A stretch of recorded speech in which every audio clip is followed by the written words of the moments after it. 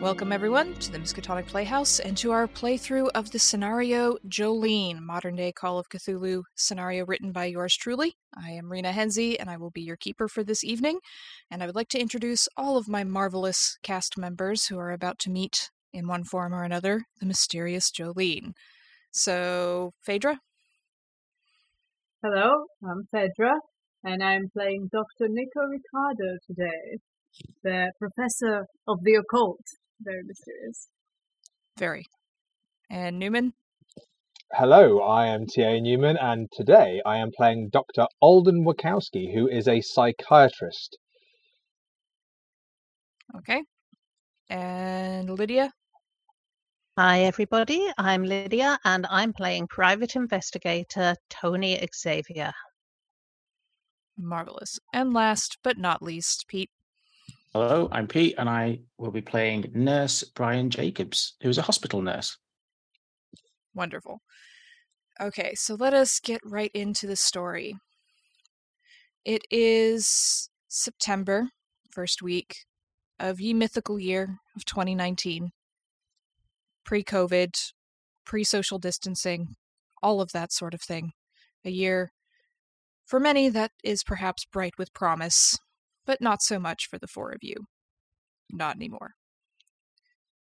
On this particular drizzly September afternoon, the four of you have arrived in the beachside town of Santa Cruz, California. Santa Cruz in the Bay Area is a city of contrast, which you all notice as you drive in, whether together or separately. You came down Highway 17 from the airport in San Jose, and the moment you entered town, it became very clear to you the difference between the haves and the have-nots. As you drive along the beachside areas, you see millionaires' homes, brightly colored, well-kept, manicured lawns, fancy cars in the driveways. Some of these must be upwards of 5 million. Many of them are used as rental properties or vacation homes. Many of them are empty as you drive past. And as you go past the wealthier side and drive more into the center of town, you see homeless people under every overpass, standing on street corners, holding up signs, asking for help. Will work for food. Please help, homeless veteran. Please, baby formula for my child. You see others walking down broken sidewalks, pushing broken carts or strollers with bags of bottles for recycling to get a few cents, or every piece of clothing that they own as they walk along with their dog, looking for shelter. There's tenement homes, smaller houses that look very crowded with broken windows, poorly kept lawns. Everywhere you go, you see rising above in the hills millionaire mansions overshadowing the darkness at the center of town. And you all, in your vehicle, pull up into a side street just across from the tent city that you were instructed to come to. This tent city, even as you cross the street, you can see is covered with small pup tents, broken down larger tents, perhaps donations or tents that have been used for months, years in the sun and the rain. Blankets draped over tree branches. Some folks just sitting out in the open air with nowhere to go. And you all cause a little bit of a stir as you enter because you so obviously do not fit in here. But you are here because someone needs your help. For all of you, at one point or another, lost the person closest to you, the one you love, to a mysterious woman named Jolene. She swept into town. You never saw her. You never met her. All you have are scraps of description from your loved one, talking about her briefly in snatches, unable to hold a full conversation. Before she left, taking their essence with her, and sometimes even taking them. And you can empathize with the hopelessness that you feel in this tent city to some extent, because you felt some of it yourself. And you're here now because you all joined a fairly recent subreddit called Who is Jolene? And there are posts from people across the country mentioning this mysterious woman who no one else has seen, and how they took the loves of their lives away. Everyone's searching for answers. And then 3 days ago, a post from a user known as .Perkins80 begged for help because Jolene is in town and she is losing her husband to her. This is the first time you ever saw a post from anyone saying Jolene was in town. Every post is an artifact of her disappearance, a memory of a time before. This is now. And for one reason or another, you have all gathered here to help Dot and perhaps find answers of your own. So as you walk into this tent city, why don't we get a description of all of your characters, what you look like and what you're doing as you enter, and as you look around and see everyone around you, the smell of unwashed bodies, the drizzle of the rain, the chatter. Who do we see? And let's start with Dr. Ricardo. Dr. Ricardo is uncomfortable, kind of as a personality trait, but also right now. He's very tall, but you can't quite tell because he awkwardly hunches over a little bit, hides it, kind of almost trying to hide himself. His clothes not quite fitting, looking around uncomfortably. The rain, you can see he kind of wipes it away from him, and it almost has a strange effect on him, like he's kind of limping, trying to avoid it. It's a very, he has both a presence and he can kind of disappear among all the other people. I think he would probably look around. You can see emotion, sadness in his eyes at the misfortune of all the others, kind of uncomfortably patting his pockets to see if he has any coins or any money he can spare, but sadly he can't. He doesn't have much himself, and he just continues with barely a trace of hope in his eyes, kind of worn down by the rain, by the atmosphere, and by everything that's happened to him and to his partner, who is now gone. So you're used to being, Ricardo, in a tiny office. Nobody notices you. The department is underfunded. You don't have many students. And the times when you do get out You really don't have many friends or many places to go, and the few that you did have kind of drifted off because of the air of hopelessness that pervades around you ever since Cam left. And you look around and you can feel the same kind of cold in the air that you felt ever since. What about Alden, Dr. Wachowski? Alden is, I think he's very aware of everybody around him. He gives an aura of being calm. He's quite quiet. He's warm eyes, gentle smile.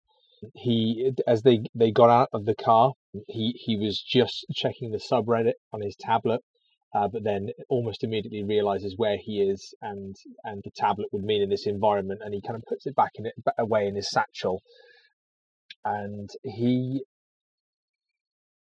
tries to radiate out a sense of kindness and generosity, but I think there is an emptiness within him. There's a hollowness there. He looks tired, always tired. You're always tired, Alden. You were even before Jolene stole your life, in a way. Working with overdose patients, with suicide attempts, walking long hallways in the hospital. It's draining work for you, and you found it even more so. You can't help but feel a connection to some of the people you see. People sitting with wine bottles clutched in their hands, staring dead ahead. The broken needles scattered around one tent. You've seen this. You know this. But it's so hard to care. But you try. And coming in behind Dr. Wachowski, we have our medical nurse, Brian. So Brian, he's a big guy. He's a little bit overweight, and he's very laid back to the point of being a little bit slovenly, to be honest. And his hair is very messy, despite the fact that he's clearly going bald. And the first thing he does after getting out of the car is he dives under one of the tents for a bit of cover. He lights a cigarette, and anyone sort of around, he offers a couple of cigarettes to the people around him with a reassuring smile, a nod, and he's seen a lot of this before as a nurse. He's seen addiction up close. He's seen people like this come into his A&E, so he's kind of fairly comfortable around these people. He knows how to talk to them. You work in an emergency room. That's your main beat, so to speak. So you see a lot of this, the darkness and the pain and the brokenness coming in. And a couple people do take you up on the offer of a cigarette, and you hear the deep, calming inhale from some of them. Most of them give you a muttered sort of thank you, and a couple of them hurriedly run away as if they're expecting you to ask them for something in return or take it back. And then lastly, almost unobtrusively, sliding in behind everyone else as you look around, is Tony. Antonio Xavier, or Tony as he goes by, is a small, slightly built Latino man. He is looking around, but his eyes aren't darting. They're just moving slowly, unobtrusively. He doesn't want to come across at all threatening or like he is looking for something, which of course he is. He's looking for someone. But he really doesn't want to look as though he's causing any trouble. Tony is the kind of man who likes to be unobtrusive until he's not. As you come in, Tony, and you're looking around, you see how everyone else is responding or reacting. You notice all the way at the back of this encampment, there is a large white tent that has a banner Santa Cruz Helps on it, which you know to be the organization, the nonprofit that Dot told you she works for. There's long tables set up with volunteers in hairnets and gloves passing out to a queue of people hot soup in a bowl, bread, oranges. Another tent next to it with several people passing out coats and socks and scarves, shoes, whatever they can find. There's what looks like a portable shower set up with another queue of people waiting.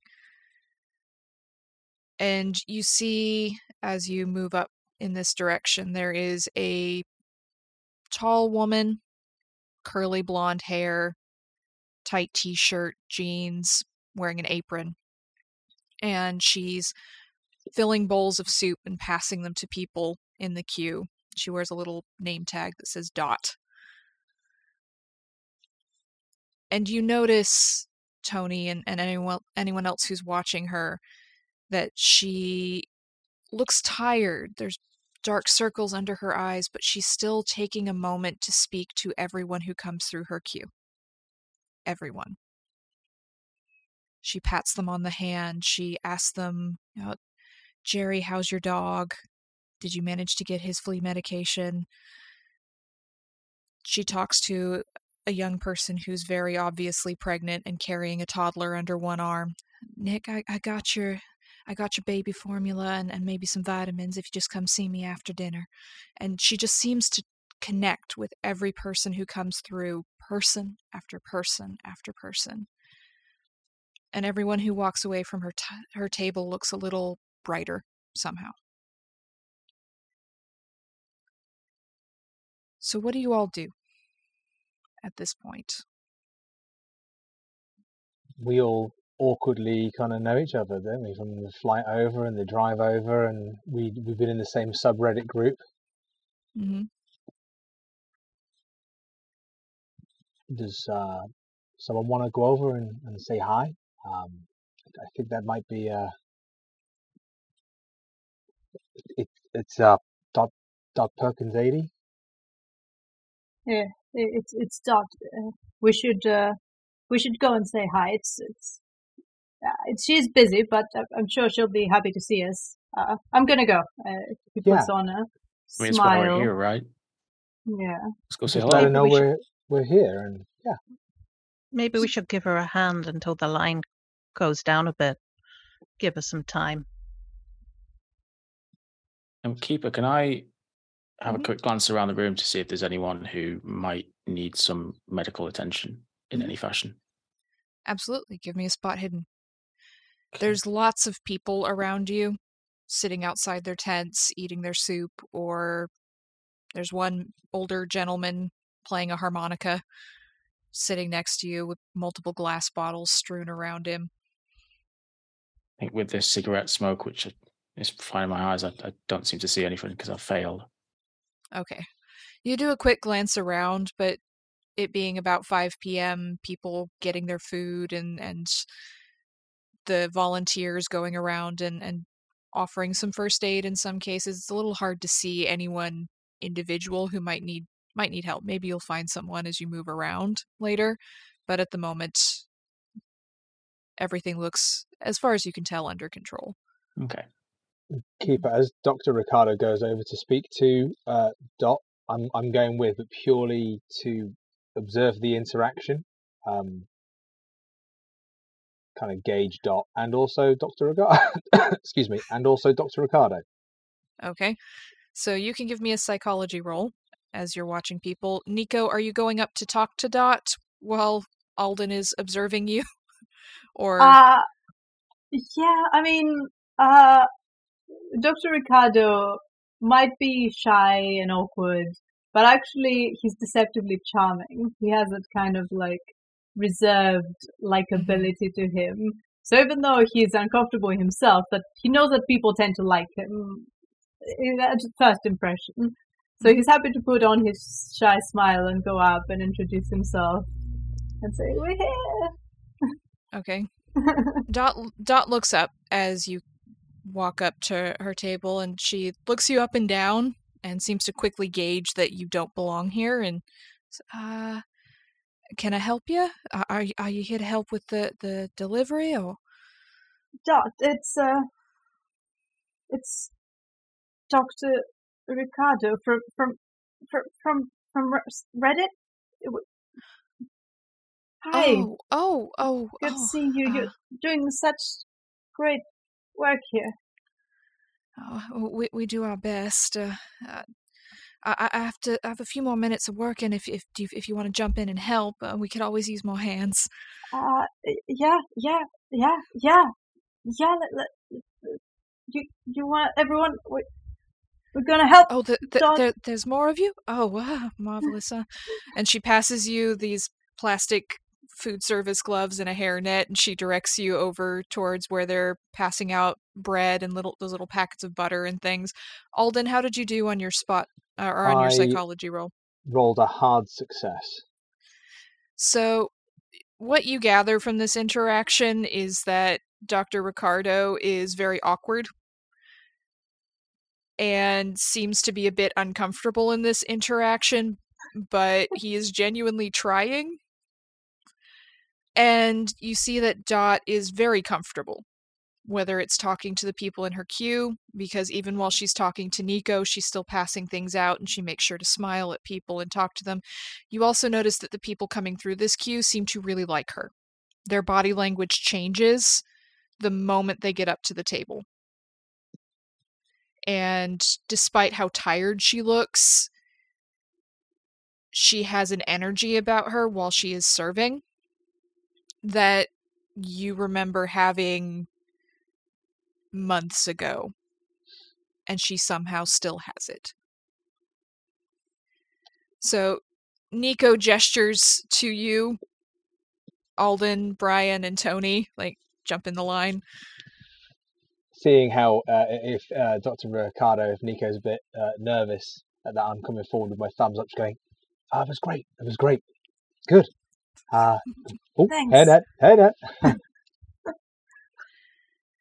Brian, do you go up as well? Yeah, I'll go up to Dot and I'll be like, "Oh, hey, is this all you? Oh, this is fantastic. You've been doing this for a while?" I've been working with Santa Cruz Helps for a few years now. We do what we can. Some volunteers, some of us move up to actual day job kind of thing. But yeah, local community health centers and so on. We all work together. Oh man, Can't do it one at a time.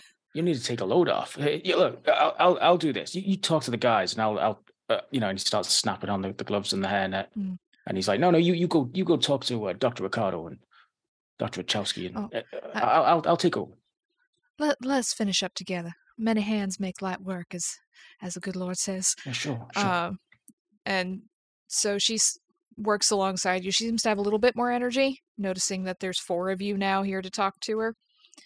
Tony, as you're observing all of this and you see Nico gives you kind of a wave, I'd like a listen roll from you. Okay. Mm-hmm. That was a fail, sadly. 65 against 40. I'm guessing that the pots and pans are kind of clattering a bit, or maybe the dog starts barking. You get a little bit distracted by the older gentleman with the harmonica, because there is now someone else who is joining in by tapping on a tree stump, and they seem to have a sort of impromptu little band going on. It's very out of key, very out of harmony, but they seem to be having a good time. But it's giving you a bit of difficulty actually tuning into what's going on around you.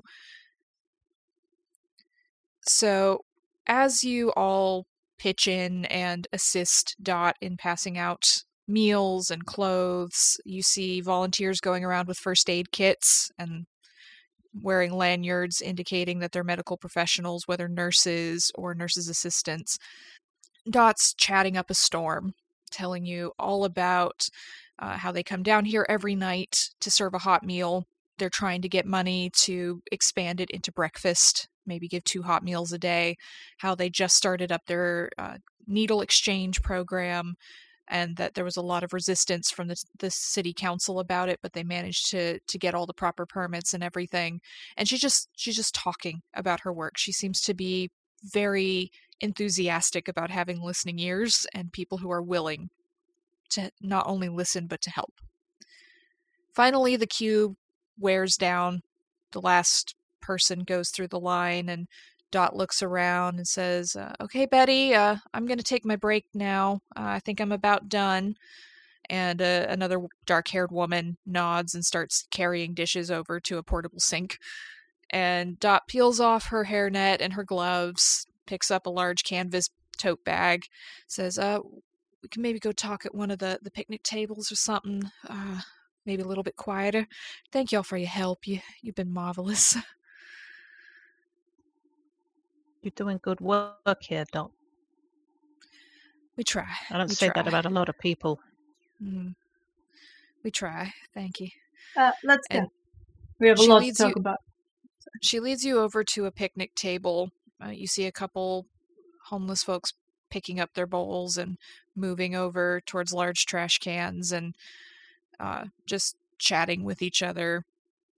Dot smiles at them as they go, and she sits down and she pulls out a battered looking smartphone. It's an older model, cracks across the glass, very scuffed up. And she sits down and she sighs very heavily. You realize as you sit down at this table with her, she's older than you first thought. She was moving so spryly and she had such energy in the way she was talking to people that it's not until you sit down that you realize she's probably almost 60. And she smiles half-heartedly at you all as the energy just sort of melts away into the rain. And she sighs. "So, I guess y'all, lost your folks too, huh?" Yeah. That's why we're here. It's why we're all part of the Reddit. Yeah, I wasn't sure that using computers was the right thing to do, but I didn't know who else to go to. My nephew showed me how to set up the Reddits, and because when he Googled it, Jolene for me, he found the Reddits, and so I wasn't sure it worked until I saw all of y'all coming up. But and there's a spasm of pain across her face, one that you all recognize. I went to the sheriff's station, and they told me they weren't going to do nothing because it couldn't really be a missing person because I had no proof he left. Whereabouts is he now? I don't know. That's the thing. Because 2 weeks ago, he goes out one night. You know, he's a librarian with the UC Santa Cruz. Very good at it. He loves the college students and filing books and reading things, and I'm very proud of him for getting that job. But at night, sometimes he likes to volunteer with the Santa Cruz Society of Haunts and Horrors. Probably not heard of them, but they do ghost hunting and stuff. And I was raised right. I don't believe in that kind of nonsense, but it made him happy. And he said he was going out checking on something. He didn't tell me what. And then he came back at 4 o'clock in the morning saying he met some woman. Name was Jolene. She was the most beautiful thing he'd ever seen. That kind of hurt, Been together since high school. 16. 40-something years now. And he goes finding some pretty girl. And then he starts talking about her every night. Disappears during the day.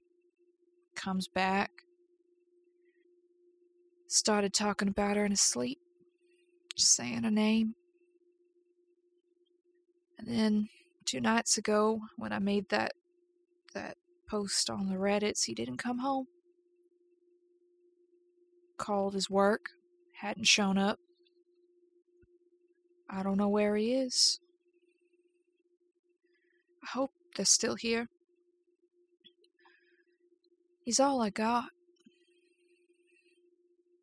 I hope he's still here. And I was hoping someone could help. Since it's not just him, but why would some pretty young thing want to take my Tommy? That is exactly what happened to my Cam.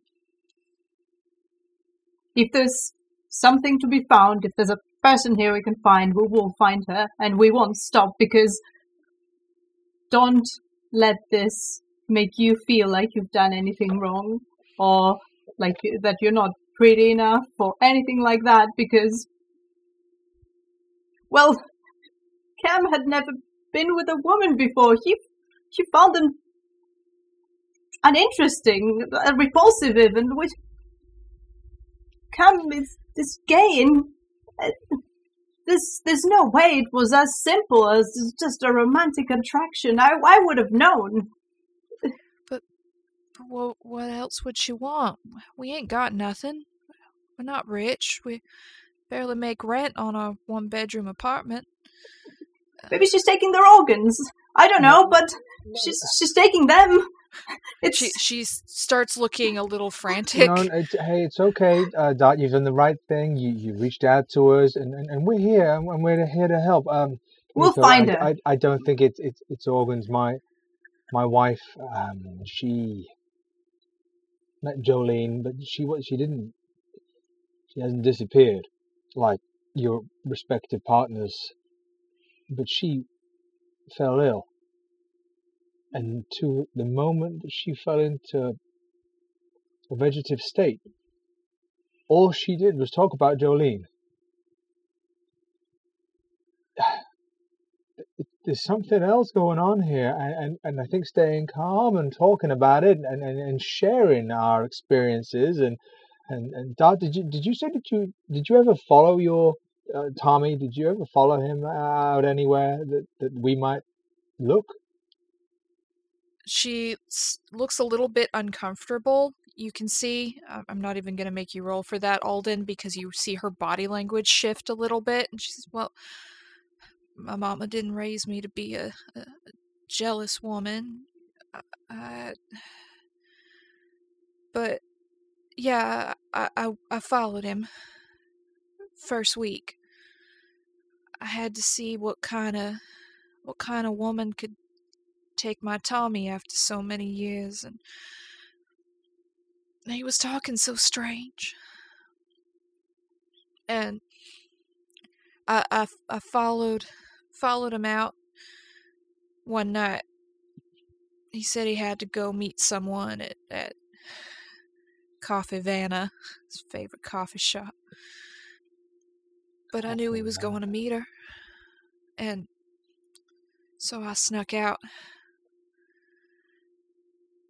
I ain't never done anything like that before. It's not like me, but and she looks like she wants to say more, but she's a little afraid or embarrassed. Dot, there is no judgment here. There's no judgment here. We have all done everything we can. You have done nothing here to be ashamed of. You're looking out for Tommy. We understand. Yeah, that. you did the right thing coming to us. I'm not surprised the police wouldn't help you, to be honest. If you want something done, yeah, you do it yourself or you get your friends in. And we're your friends, Dot. I got a picture. That'd be helpful. She pulls out her phone, and it takes her a minute to scroll through, and she pulls up a photo album, and she pushes the phone across to you. You can see on the cracked screen. It's a bit blurry, but there's what looks like an older man, balding, wearing a Hawaiian shirt and jeans. His back is to the camera, and you see he's holding hands with a woman in this long blue trench coat. And she's in sort of half profile. Her head is turned to look at him, but the camera's a little too far away to catch her completely. And you see just this long, wavy auburn hair pouring over her shoulders. She's so pale, she almost glows, and there's just this ever so slight smile that you can just see the hint of on that bit of profile. And Dot says, "Oh, she's so pretty. She's a real pretty woman. She's so young. I don't know what she want with my Tommy."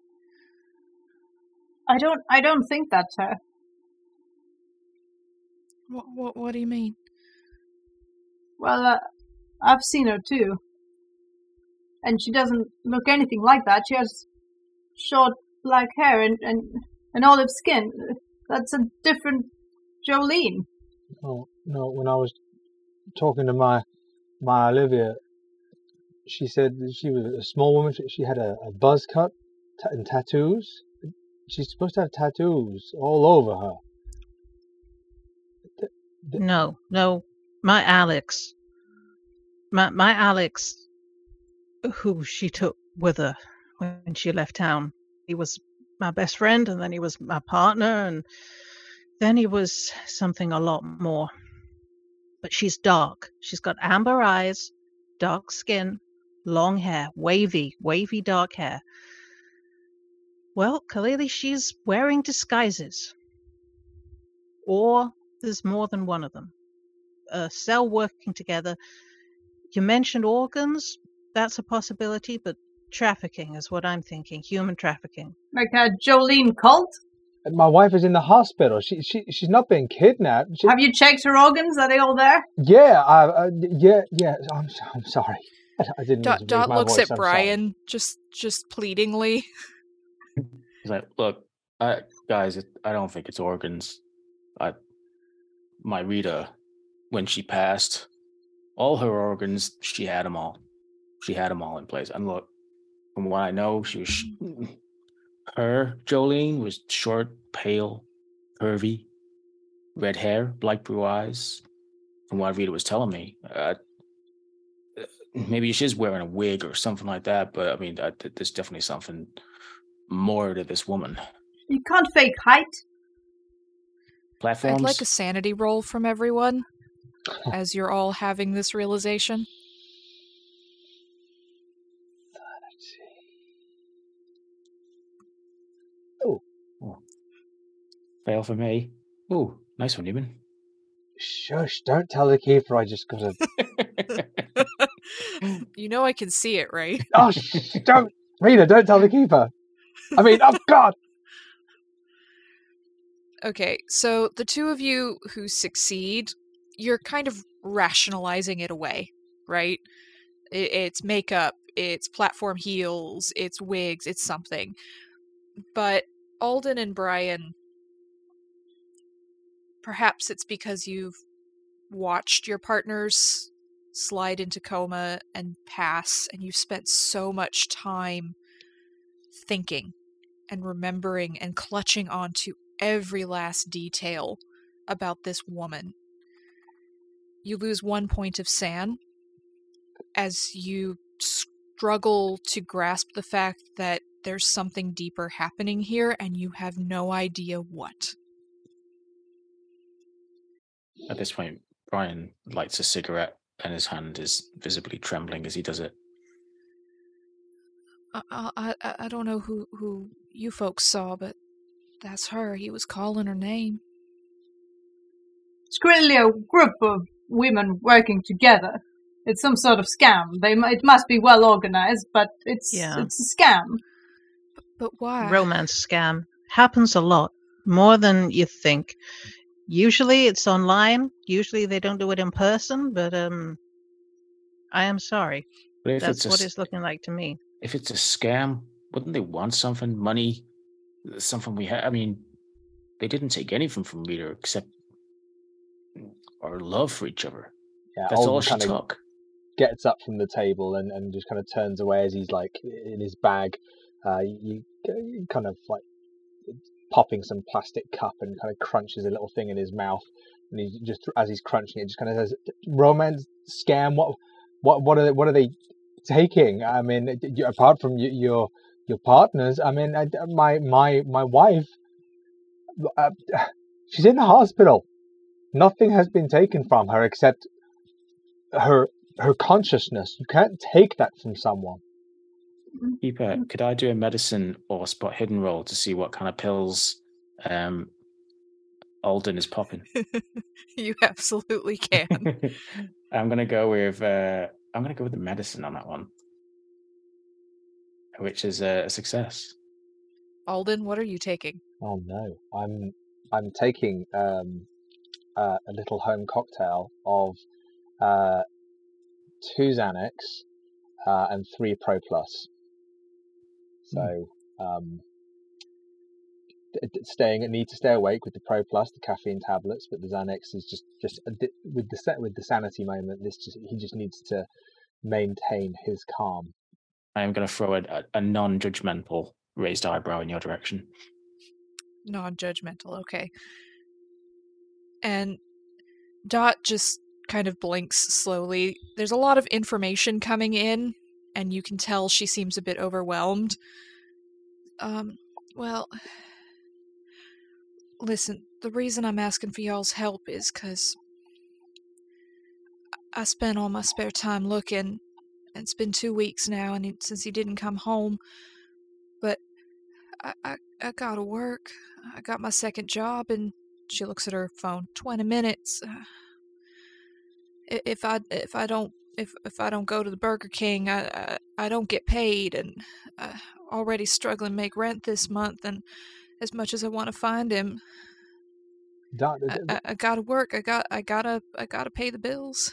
It's okay. We'll handle it, Dot. And we'll get in touch if we find anything. All right. She pulls out this battered old wallet. Says, "If you want to talk to the society, they're the ones who sent him out. I got a business card here somewhere." And she pulls out a battered-looking card. It's very inexpertly designed. It says Santa Cruz Society of Haunts and Horrors, and it says Mike Perez and Tommy Perkins, and then a phone number, and then in big Comic Sans letters it says "No tip, unanswered." So, Tommy designed that. He was very proud of it. But maybe Michael knows something. He's a good kid. Address on the back. If you want to go talk to them, you could go to the library at the university. They're open all hours of the night. You know, kids doing things other than studying, if you ask me. But coffee shop, or I don't know. I don't know where he is. That's all I can think of. Dot, did Tommy have a cell phone, maybe a laptop, computer, tablet? More information we have about his recent activity, what he was doing, who he was talking to, the better. He had a old laptop. He called it a dinosaur. Don't know what that means, but it might be at his work, because it weren't at home, and he took his phone with him, and it's turned off. I had one of those little family apps on it where you can keep track of where folks is, because I worry, and it's turned off. But he's got a computer somewhere. Okay. And she stands up, picks up her canvas tote bag, says, I gotta go. They take off an hour if you show up late. Need that 1675. We'll be in touch, Doc. You got my phone number, so okay. Thanks, folks. I real appreciate it. You some good people, and I hope you find your answers too. And she moves away quickly, and you can see from your point, Brian and Alden, that she's trying not to cry. Like she's moving herself out of here quickly so that she can keep herself together. And as she leaves the encampment, you see it's getting a little bit more overcast. The rain is getting more from drizzle into actual rain at this point. The harmonica has stopped. You can hear a baby crying somewhere, dogs barking. I'd like you all to give me a listen roll. Oh my god. I've just Is made that the 4 same fails? That's 4 roll. fails. Oh, fails all round, yeah. Didn't even just get another Goodness. 98. Stop Not calling saying me you're out. saying I won't 98. survive the intro. It's a good thing that's not a fumble, because your yeah. skill is 50. Yeah, So honestly, it's very hard to hear things, and you notice you don't even hear much in the way of traffic. It's just very quiet, other than the baby crying and all of the dogs barking and everything, and swear you heard something moving somewhere, but you're not sure. It's hard to tell, there's so many people around here. But as you're all trying to figure out what to do and where to go and thinking about all this information you just learned, what you do hear in the now almost eerie quiet is, Jolene? It's this quiet voice on the wind. Jolene? Jolene? Coming from the other side of camp, maybe? Just this name over and over. looking at the others, can I see in their faces that they hear this? You can definitely see it in mine. Well, you all hear it, so... Mm-hmm. Same. Who said that? You hear that? Quiet. Quiet. Don't let them know we heard it. Should we try to follow it? Yeah, but Keeper, quiet. Keeper, was it? Is there any way of knowing whether it was a man's voice or a woman's voice? Or It sounded pretty feminine, you'd say. Can I push my listen roll? Yes, please. How are you pushing this? I'm going to, after the detective, who is the most qualified person to direct us on this, I'm going to ignore what the detective said, and I'm just going to run in the direction that I think it's coming from. Okay. I, as your keeper, must remind you that failed push rolls are bad, but please push it. Okay. That's a fail. That's a... Why did everybody say yes? Tony is just shaking his head slowly. That's a 77 over 50. Alden, you go running off in the direction of this voice, but the problem is that you're so focused on trying to follow the voice that you don't notice the muddy patch until you run into it, and you slip and fall and land on your back and hit your head into the mud. And you are now covered in mud. People are staring at you. And I'd like a power roll. Oh. Some aggressive mud. That is a success. 28 over 50. Okay. So, the rain feels suddenly very cold for a moment as you lie in the mud, still hearing the name Jolene drifting through the air. But it's outdoors. There's a cold wind off the Pacific in September. It's fine. The rest of you see Dr. Wachowski go running off, slip and fall, and almost Three Stooges style land in a puddle of mud. I'm going to immediately run after him and pick him up. I'm going to say, come on, man, spell it out. Walk it off, come on. Sorry. I winded myself there. What the hell are you doing running off like that? You heard it. I heard it, but I'm not going to start chasing through some field of tents and slipping over ass over tit in some mud. Sorry, I just had to do something. Detective, Tony? Tony walks over quietly. This is your field, right? Detecting. What should we do? Where are we going? Well, I think the stealthy approach is out of bounds now. And as you say that, you can see in front of you that just a little bit ahead of you, there's one of these trees that has a blanket draped over one of the branches, making a sort of makeshift tent. And sitting outside of it, there is a young person, maybe 19, 20, who's now staring at you very strangely. They're in ratty jeans and an oversized t-shirt with holes in it, but sitting next to them is what looks like a teenage girl, maybe 18, 19. And she is staring straight ahead, in profile to you, straight ahead. She doesn't even blink when you fall and get up and start calling for Tony, Alden. And you see her mouth moving.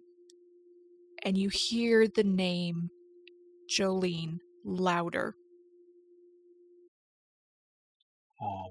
Hey, and I kind of just wave at the others and kind of point. Excuse me, miss? Are you okay?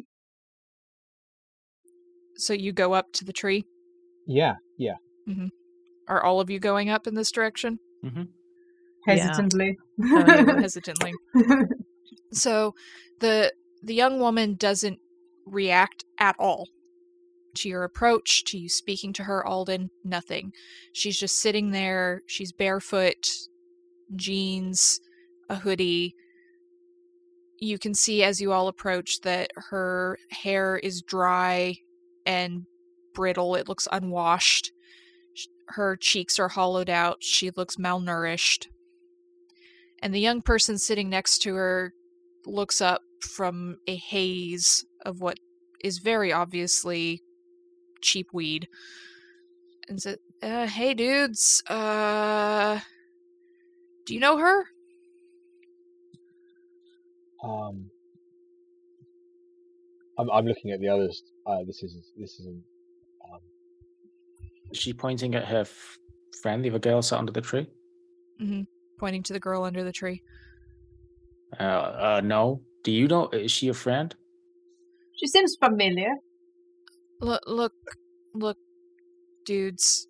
She just came into camp yesterday, and she just kept saying the name of this, I guess, a chick. And she was by herself, and I didn't want her, kind of just sitting by people by herself, because that gets, dangerous. So I brought her over here, and I've been watching, just to make sure she's okay, And I offered her some weed, and she just keeps staring right that way and saying Jolene. I don't think she even sleeps. Hey, you did the right thing, taking care of her. Do you know if she's taken anything recently? And as Brian says this, he's going to bend down and look really closely into the girl's eyes to see if the pupil's dilated or anything like that. Give me a spot hidden with a bonus die, because you're getting up and close. That is a hard success. Fantastic. So the first thing you notice as you get up and close is she's got really nasty sunburns all over her face, her neck, any exposed skin. The skin is peeling and an angry red. It's almost third-degree sunburns. And her feet are blistered and bleeding in places. And her eyes have the glassy stare of an addict. But you can't see any track marks. You can't see anything she might have taken. But she's not all here. And as you lean in close, you hear, I've been looking so long. I found you. You're here. Don't leave me, Jolene. And as she says that, you all see her back arch, and her head lolls back, and she starts convulsing, going into a full-body epileptic seizure, thrashing on the ground. She begins to foam at the mouth, and the other young person pulls away wide-eyed, and she's just shaking and convulsing and choking on the ground. Brian immediately is like, everyone get back, and he's looking for anything on the ground that she might hit her head on or anything like that. And he's like, just give us some space, everyone back away. It's fine. It shouldn't last long. Just give her some space. Brian, should I call an ambulance? Yeah. Okay. Call an ambulance. I'm going to take a few steps away, and as I call the ambulance, I'm going to try and look in the direction that she was staring in. Okay. The direction she's staring in looks to be going off towards the horizon. It's a little hard for you to tell, Alden, because you're not from here. You don't know what buildings or places or anything might be in that direction, except going more towards the coastline. Okay. But I make the call to the ambulance. So, Brian, you clear away rocks and tree branches and things, maybe roll up something to put under her head. The young person offers you a very tattered looking coat in case it'll help. And you hear the crack of her shoulder, perhaps going out of joint or breaking as she convulses. And for you, Alden and Brian, this is excruciatingly painful, because you have seen this before. This is exactly what happened before Olivia and Rita entered their comas. Brian, you remember her dragging her into the ER, carrying her, calling for someone as she convulsed and she thrashed, holding her down on the bed as someone tried to stop the seizure, and then unable to prevent whatever it was that was causing this before she slumped and fell back and slipped into a coma. I'm going to assume that me and Alden have already chatted a lot about our partners and that, so I'm just going to look at him as he glances back and just give him this look with my eyes that's just like, again, this is happening again. And Nico and Tony, you see the girl just sort of collapse back and her eyes roll back in her head, and she passes out. Alden, you can't get through to anyone on your phone. There's very poor phone signal in this area, and every time you think you've managed to call someone, you hear, hello? Locate? Help? And one of the volunteers from Santa Cruz Helps has now come running up, carrying a first aid kit, and they just sort of push you aside, Nico and Tony, and they're going up towards her, and they look at you, Brian, and they nod a thank you. Okay, if everyone can move back. Sir, I don't bother calling 911. Even when we do get through to them, they don't send anybody down here. I'm just going to take her to the hospital. Okay. God. Hey, guys, have you got anything? IV drip. She needs fluids. Look at her. She's been in the sun for days. Mm-hmm. Like, get her some fluids. Yeah. We gave her some electrolytes when she first came in, but and you look and you see there's just what looks like a Gatorade bottle with liquid in it, not Gatorade. The label's been torn off. She hasn't touched it. I'm just gonna take her to Dominican, and they start wrapping her up in a blanket, checking her pulse and everything. Maybe they can get an IV, and we don't have the equipment here. But thank you. Okay, no needles? You didn't see anything? No. Okay, that's helpful. Thank you. They pick her up and they start running out, and the other young person who said they were watching over her just looks up, wide-eyed, goes, I didn't do anything. I didn't do nothing. She was just...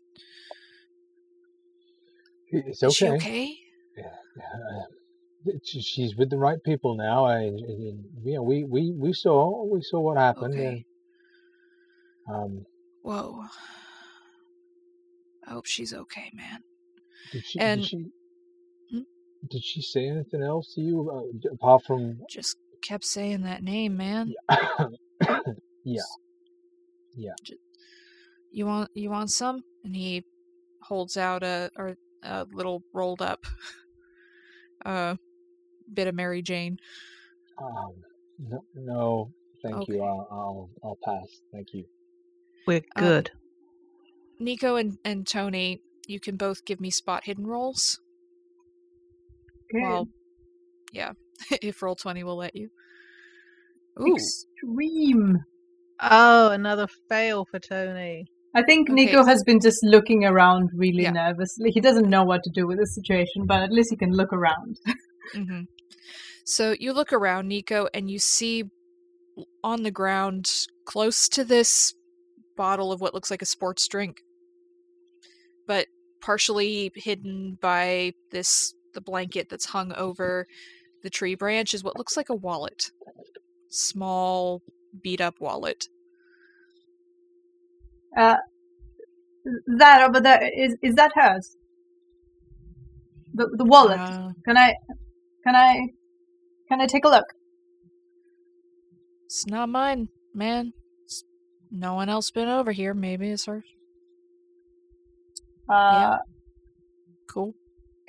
He's gonna reach over and pick it up. So you pick up the wallet, and inside you find an expired driver's license from Washington State. It expired 9 months ago. And the name on it is Sarah Watkins. And based on the birth date, she's 19. And the picture is definitely of her? Yes. Right. Only in a much healthier state. Okay. There's a couple expired credit cards. There's a $100 bill in the wallet that hasn't been touched. And there's a picture of a golden retriever. And that's it. Well, looks like her name is Sarah. Oh. So it's not Jolene. Okay. Thank God, no. Okay. I'm just going to kind of almost, in a very lovely way, but not in an aggressive way, just kind of almost put my hand on Nico's back, Dr. Ricardo's back, and almost kind of nod to Tony and Brian and just move away from this young gentleman so that we can talk almost to ourselves for a second. Okay. Nico, I've been thinking, I'm sure if we had the chance to speak to Sarah, you said her name was? I don't think she'd be giving us a description of Jolene that any of us recognize. No. Nico, this is hard for me to say.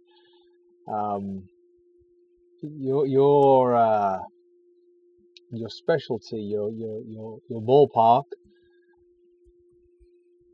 Have you ever come across anything like this? Well, I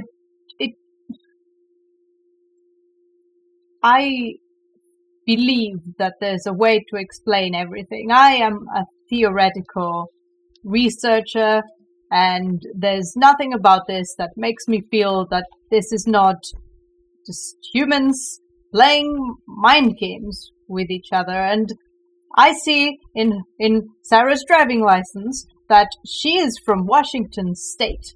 So perhaps this Jolene cult is using people to travel. Maybe they don't have valid driver's licenses and they need someone to get them through borders. I don't know, but what I know is that I will find out, and it's. But if we, But you do make a point. We should go talk to those ghost hunting. yeah, people. Mike Perez, you'd know what he's talking about, right? Because Well, ghost hunting and that kind of thing, right? I'm like looking at the others, like kind of like eyebrows up, like, right, guys? Like, guys, I don't see the ghost connection. no, but they found her while he was out ghost hunting. That's the main thing to focus on. My Rita wasn't into ghosts. She didn't care about the paranormal. Any of your partners care about the ghosts and goblins? But if we go and see Mike, who was with Tommy, Dart's husband, might have seen her. Yeah, and Nico will know if Mike's legit, because there's no such thing as legit ghost hunters. It's like saying like kids playing cops and robbers are legit cops and robbers. They're just a game, a glorification of a thing that is ancient and very much knowable. Well, and this is knowable, and we will understand what is happening, and we will find a way to end it all. Hey! Come on! If we'll call Zach Baggins, and we're gonna sort all it out. We're gonna maybe she was part of the group. Maybe that's how they met, right? Let's just suss it out. Yeah. I really want to get my hands on Tommy's computer. Yeah. The dinosaur. Yeah. It sounds like Mike Perez is maybe our next stop. We've got a few places. We could go to the library. I'd like to hit the library as well. Yeah, we get his dinosaur. Maybe a lot of the stuff's on it. We could go to the Dominican hospital. We could talk to Sarah when she comes to. I mean, there's the coffee shop. I could do with some caffeine. Yeah. Do we split up, or that place too? Yeah. He just sort of walks away from the group a little bit. Just takes a moment. Just like,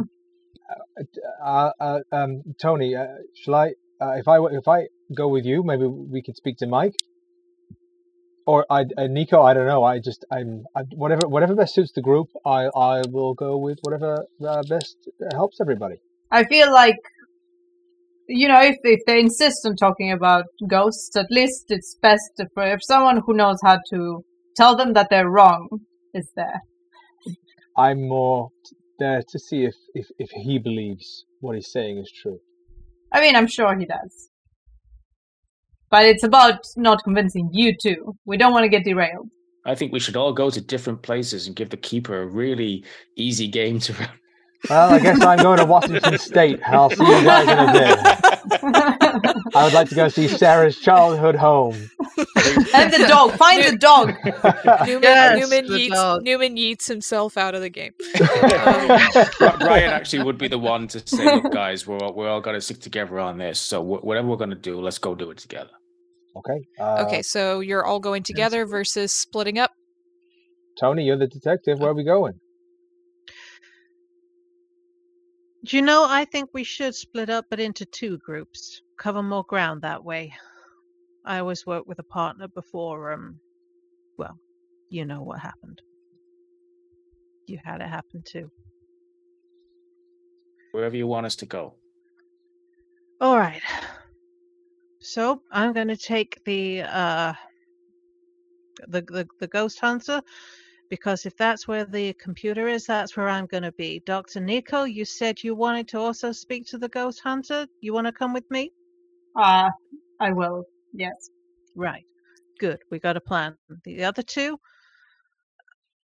Brian, Alden, what's your preference? I think we got a laptop to find. That's right. Well, so are you going to the university then, the two of you? Mm-hmm. Oh, yeah. If Alden is happy and if Tony demands it. Did Dot say that the computer was at the workplace at the ghost hunting place? Was that right? She said she wasn't sure, that it might be at work, which would be the library at UC Santa Cruz. Okay. That's me getting confused then. Yeah, so she wasn't sure. Mike could have it. She said maybe check his work for it. but she has no way to know where it is because it's turned off. Right.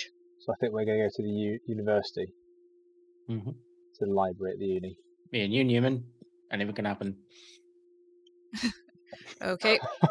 So you decide to split up, with Nico and Tony going to talk to the ghost hunters, and Alden and Brian going towards the university. So as you leave the camp and head towards your two respective vehicles, Tony, I'd like a power roll from you. Ooh, intriguing. A power roll. Hey, that is a success of 34 against 40. As you're moving towards your car, Tony, and the rain is getting a little bit harder, not too strong. You've had worse in San Antonio. But you hear all around you, Tony. Tony? Baby? Come on. I'm here, baby. Come be with us forever.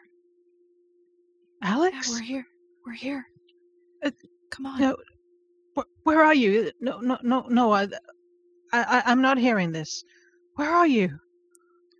Tony, We're are you okay? Shush. No. I heard something. I Come on, can't hear baby. anything. We can Alex. be together forever. No Like- one's here, Tony. Just us. I can And hear then- him. You stop hearing the voice, but you just hear Tony just kind of trailing off into the ether, and I'd like a sanity roll from you. Oh, As a that had to reminder, be past coming, power didn't it? rolls are not always good. Oh, lovely. Mhm. That's a fail of 43. Okay. So you lose 2 points of sand. Nice. As the voice dies away into the rain and the wind. So, yeah, Nico, Tony's talking to the air. I thought I heard him. I thought I Uh, heard Alex. I won't lie, Tony. I'm a little bit concerned about you, especially after, the Jolene thing we're dealing with. There was no mention of a Jolene, was there? No, he just called my name and he said, come be with us. Okay, well, we'll find him. If he's here, we're gonna find him. Just, let's try and concentrate on finding Jolene as well, and we'll find him. He can't be here. I must be hearing things. Drugs. Maybe that's what Jolene's doing. Maybe she's drugging her victims. We could smell smoke in the air. Maybe You it's feel like drugs? passive smoking, you know? Hmm. I don't know. Yeah, How maybe do it's I feel, contagious. You feel a bit cold, Tony, Okay. and you are absolutely, on that failed sand roll, 100% certain it was Alex. Okay. No doubt in your mind. Woo. All right. Yes, he's trying to make it sound as though he's being rational about these things, but yeah, that little clutch at his heart which says that was him, that was Alex. But it doesn't make any sense. It does not. So, as you're getting into your car and driving off to the Santa Cruz Society of Haunts and Horrors, let's have a look in on Alden and Brian as they're driving down to the university. So, you see Santa Cruz isn't that far away. It only takes you about 15 minutes to drive there, which is a lot to Europeans, I know. But you see this beautiful campus. And a reminder that American campuses tend to be all in one place, not spread out across the city. So, even in the rain, it's lush, it's green, it's a stark contrast to the place you just came from. There's large trees and fountains. There's students hurrying around in the rain. Most of them aren't even bothering with umbrellas, because what's the point? You see a young couple giggling and making out under a tree as you pull into the parking lot. There's this massive building that you know to be the library, McHenry Library, and it's beautiful in its architecture with all these windows for natural light and well manicured grounds. No one's sitting outside on the steps at this moment, probably because of the drizzle. But you do see people moving around inside. It is a university library. It's likely to be open most of the night. And you can walk inside. So you go into the library. There's this long hallway with one section of the library off to one side, another section to the other side. And there are a few students milling around, a couple sitting, charging their phones on the floor with an outlet plugged into the wall. There's a couple looking very studious behind raised books. Potted plants, real and otherwise. And down towards the left, you can see there is, in this hallway, a door marked staff only. And beyond that is what looks like the main entrance to the library, and there is a very stern-looking woman behind a desk in a hijab watching everyone.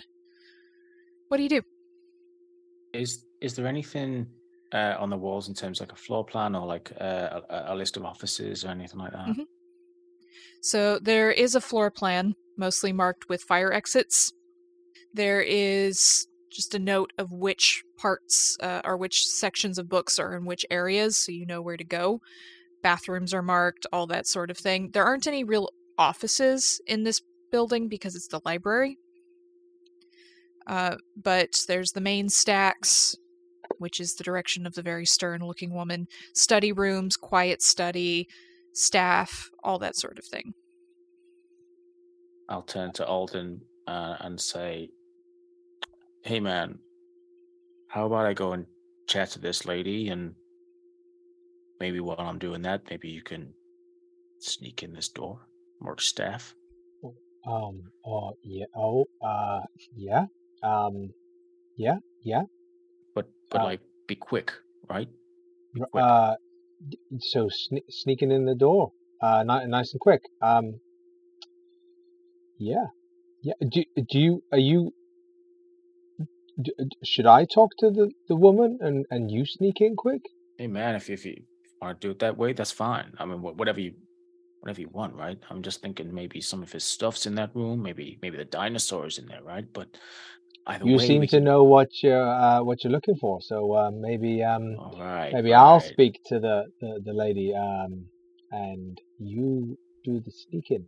Yeah, I don't need a psychology roll for that one. I'm like, okay, right. Yeah, the look on his face but is I very masked it clear. incredibly well. I see where this is going. Okay, well, look, if you want to go and chat to that lady, that's Yeah. fine, and maybe I'll just keep an eye out, and then I'll, Should I say that we're here because we know Tommy, or should I play visit in academia? Say you're like say you're a friend of Dot's, man. Maybe they must know he's gone missing. Say that maybe you're here to pick up his stuff, or she's maybe you left someone at the office that Dot wanted. I mean, I don't know. Come on, you wanted to talk to the woman. You come up with your own story, man. Okay, I can do this. Okay, so Alden, you amble up to the desk in your attempts at distracting this woman. She's standing very neatly. She is impeccably dressed. She looks at you over her glasses at the end of her nose. She's wearing a name tag that says Maryam Barami. And she says, "Can I help you?" Hello, Ms. Barami. My name is I'm Dr. Wachowski. I'm a psychiatrist. I'm here from like an academic, and I'm here from Michigan. But I'm also here for a friend, and I thought I'd come and introduce myself. Dottie Perkins. She mentioned you. She said I should swing by, so I thought I'd come and say hi. I hope I'm not interrupting. Perkins. And she lifts her glasses slightly. Any relation to Tommy? Yeah, that's right. Tommy's partner. Do you know where he is? He's missed work 2 days in a row. Yeah, and I'm Dot's real worried, and that's why I'm here to help as well. Give me a charm or persuade, whichever you're better at, and if you succeed, you'll give Brian a bonus die for sneaking into the staff room. Okay, I think I'm going to go with charm. And I failed. That would Do you want to push the roll? 80. Yes, I do. Yes, I do. Can always count on Newman for a push. So I'm going to I'm gonna remember the stakes here. I'm gonna remember about my wife, about everybody else that's lost someone, and I'm just gonna find this resolve. I'm gonna lean into the Xanax and the Pro Plus that's giving me this edge. I wipe the sweat off my forehead. I pull my glasses down slightly and I lean on the desk. Miriam, I'm a big fan of libraries, and I see you spend a lot of time in this library. I think you and I'm like wrestling my wedding ring off as I'm saying this, and I'm like swallowing hard, and I just feel terrible doing this. And I feel, Miriam, that you and I have a lot in common, and there's a lot of knowledge in that head of yours, and I would love to get inside that head of yours, Miriam. That's not creepy at all. Give me a sleaze roll. Yeah, sleaze. All right, push that charm roll. Okay. With a penalty die if it were me. he's I am a generous god. Oh, it's a fail. That's a 97. That's worse. That's worse. Oh, Newman. Yeah. So that's a 97 over 65. Okay. She straightens up, and she gets that very stern look of a librarian when people are talking too loudly in the library. And she lifts her hand to adjust her hijab, and you see the wedding ring. And she says, I find this highly inappropriate. Me too. And she turns in the direction of the hallway. And so we'll see, Brian, if you're able to get into the staff room before she notices you. I tried. Yeah, I'm not sure what to use. My base level of 20 stealth or my base level of 1 locksmith. I would say the 20. Let's go with the 20. Remember, you do have luck that you can spend if you need to. That is true. Oh, not that much luck. That's a big fail. I set that up for you, mate. I push? Literally set that up for Can I push that roll by cringing into my own skin when I'm hearing Newman speak? Yes. Not Newman speak. Sorry, Alden Wachowski. Alden Wachowski speak. Yes, sorry. Newman has 99 charm. That's one way to put it, Newman. This is going to go badly, isn't it? This is going to go so badly. Okay, so I'm like really like against the door, so trying to get the door frame in view of the librarian. I'll give you a bonus die because I like the image of Brian cringing away from Alden as he's overhearing this. I might actually need it probably that. Won't help with base of 20, but... Oh my god. So even with the bonus die, that's a complete fail. Mm-hmm. So Miss Barami looks down the hallway and she looks at you, Alden, and she looks at Brian. Are you two together? No. Who? What? Is this the bathroom?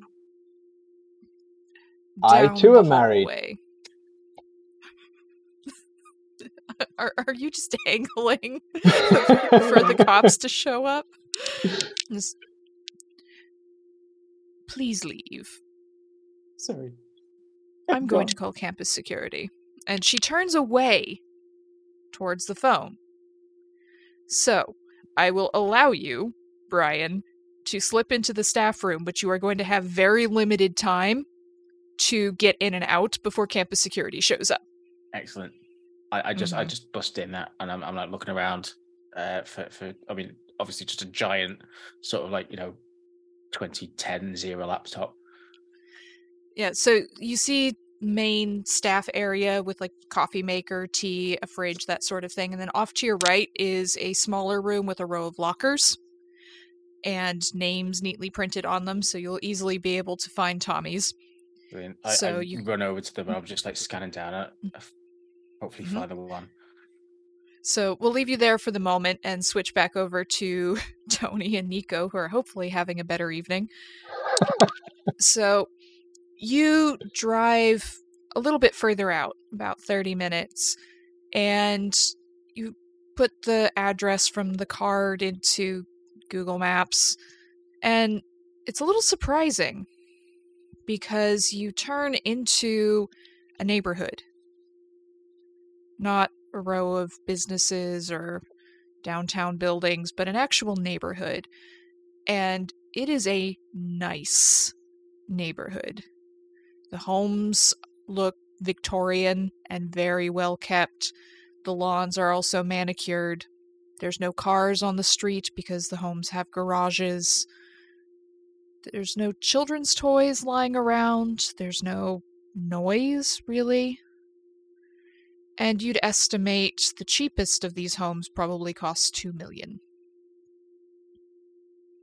But you drive down to the end of this cul-de-sac, and there's an imposing Victorian brownstone with a very neat fence around it, and a bedraggled sign in the rain that says, "For the Santa Cruz Society of Haunts and Horrors, please use the side entrance."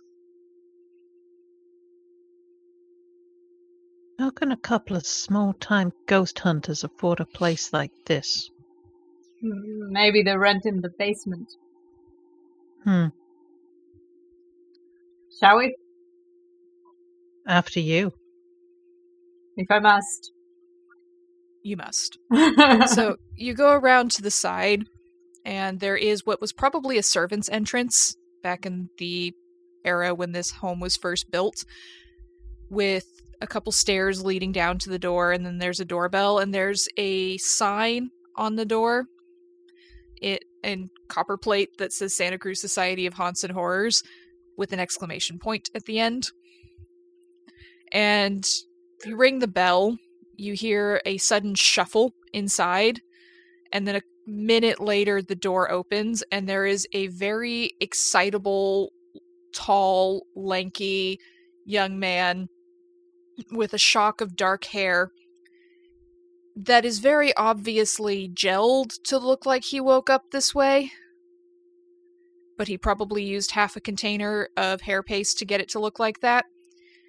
He wears a very simple pair of jeans and a t-shirt that are so simple that they probably cost $600, and loafers, and he's bouncing a little bit on the balls of his feet. He says, "Santa Cruz Society of Haunts and Horrors, how can I help you? Do you have a tip?" And he looks expectantly at both of you. The words trust fund kid flash across Tony's mind. Just a little bit. Just a bit. Is this Mike? Yeah, Mike Perez, nice to meet you. Come on Nice in, come to on in. meet you. Don't stand out in the rain. And he ushers you inside. You have to go down a couple steps. You see a large basement that looks like it's been renovated to be a one-room sort of flat. There's a big screen TV with a couple nice couches, but pizza boxes scattered everywhere. There's 6 empty cans of Monster on the ground. There's a little kitchenette in the back. And then there's a set of computer monitors on a really nice looking desk, one of those corner desks that goes around part of the room, and a really fancy gaming chair and a filing cabinet, and that section of this space is immaculate. No pizza boxes, no drinks, not even a glass of water on the desk. And he bounces a little bit on the balls of his feet. "So, how can I help you?" No tip left uninvestigated. Are you here about the Bay Area Sasquatch? No. No, Oh, we're not here okay. for the Sasquatch. Can you tell us, when was the last time you saw Tommy Perkins? Oh, okay. Did Dot send you? Nice lady. Really big fan of Dot. We've spoken Okay. to her. Okay. Yeah, Tommy, man, like, don't know what's come over him. He's got my good camera. Have you seen him? He went off with my camera. But yeah. Okay. Focus, Mike. Focus. Yeah, he went out a couple weeks ago because we got a tip through the website, and we check up on every single tip. But we got a tip that the white lady had been seen, and so he went off to investigate that, and then he didn't come back the same night, and I got a little worried, like maybe he had a car accident or something, and then he came back a couple days later, but he didn't have my camera, and he was just talking about this chick, and I told him he was being nuts, because why would he leave Dot for some girl? And then last time I saw him was 5 days ago, maybe, at Coffee Vanna, and that was the last time I saw him, and I've been trying to call him, and he's not answering his phone, and yeah. Huh. So, Can just like we flood of words. can we see the tip you mentioned? Do you keep files or? Yeah. One moment. And he whips around and goes back over to this really neat office space, and he pulls a set of files out from his filing cabinet, and he flips through, and he says, okay, as he's flipping through, do you know about the white lady? Like, is that a thing that you know about? Like, I've met a few. because it's They're like not really cool. not my type. we're from that's out a joke, of town. right? That was funny. Okay. So he pulls out this file and turns around, and he's still talking. It's like he doesn't have a filter to stop himself from talking. Okay, so a lot of towns have their white ladies, right? Like, this is a very common ghost story. Like, there's a lady who's dressed in white usually, and she haunts like a house or a cemetery, and she's supposed to have been murdered maybe by her husband or something. Nobody really knows. But the thing with the Santa Cruz white lady is that she is the one with the most documented sightings in the entire country. And she usually haunts this old house up by Ocean Street, although sometimes she's seen down near the Pajaro River, and sometimes she's just wandering around on the street. And he pulls out a few black and white photos, older ones. They look to be about 100 years old, and he pushes them over to you. It's just old pictures of this blurry sort of shape. You can see what looks like maybe a bit of a human outline, but disappearing into the trees. And we got some of these, and he pushes some night vision photos over to you, and they're also pretty blurry, but they're very similar. He says, so we've been checking it out, right? Like, every time someone sends a tip, we find it. And then 2 weeks ago, we got this tip on the website. Have you seen our website? Tommy was working on it. It's really cool. And so, like, okay, what was I saying? Yes, the website. We got a tip, okay?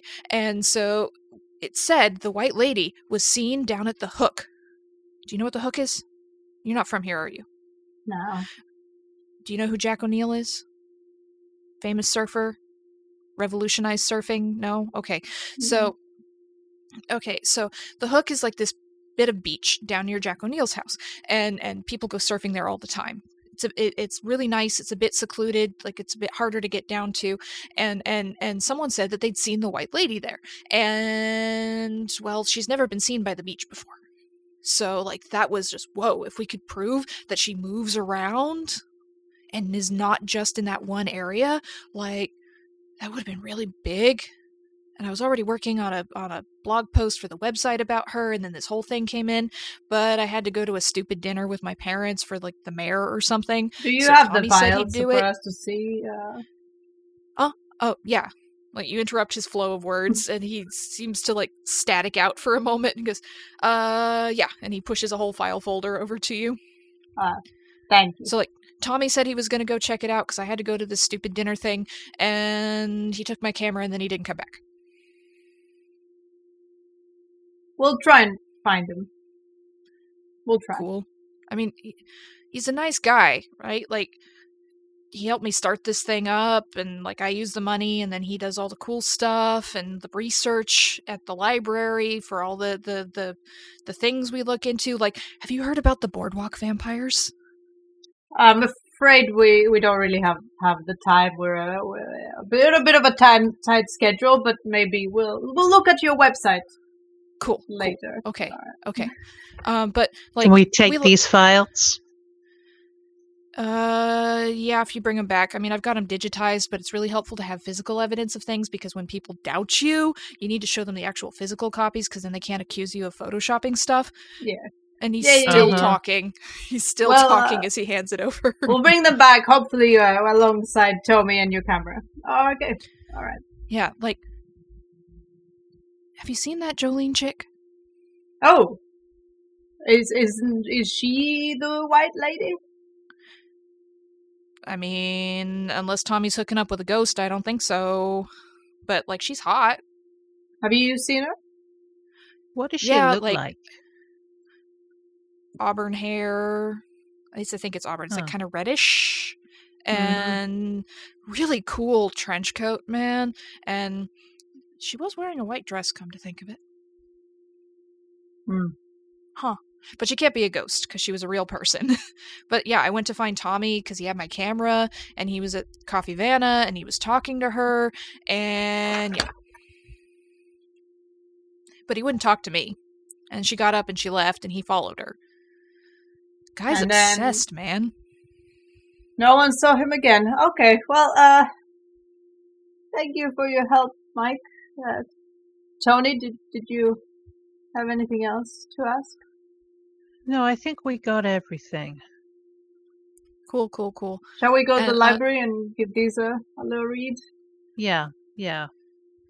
Let me know if you get my camera. Yeah, we will. Don't worry. We'll be in touch. Thanks for your help. I'm sure you need it a lot financially.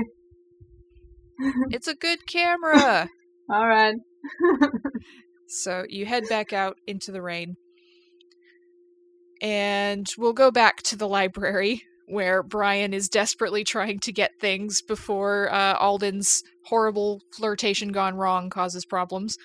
So, Brian, you find Tommy's locker, and you pull it open, and I'd like a dexterity roll. Mm-hmm. Surprisingly, that is a fail. I am working my magic out here, and you fail. Can I push that one? This is more of a passive roll, okay, because you're not expecting to be doing something. This is more me asking for a reaction. So this is not something you could really push here. Because you yank open the locker door, and you're in a hurry, you're in a rush, you're not really expecting anything to happen, and you hear a shattering of glass as what looks like a laptop and a camera and a stack of papers come falling out of the locker and land on the ground at your feet. Is the glass the laptop screen? The laptop's closed, and it does look like it's probably from 2010, 2011, one of those old Lenovo laptops. But the camera is definitely smashed. Okay. I'm going to just grab it all. I just sort of like...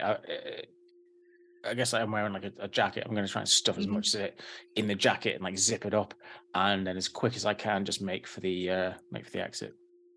Okay, so Brian hurries out. Alden, you catch a glimpse out of the corner of your eye of Brian running for the exit.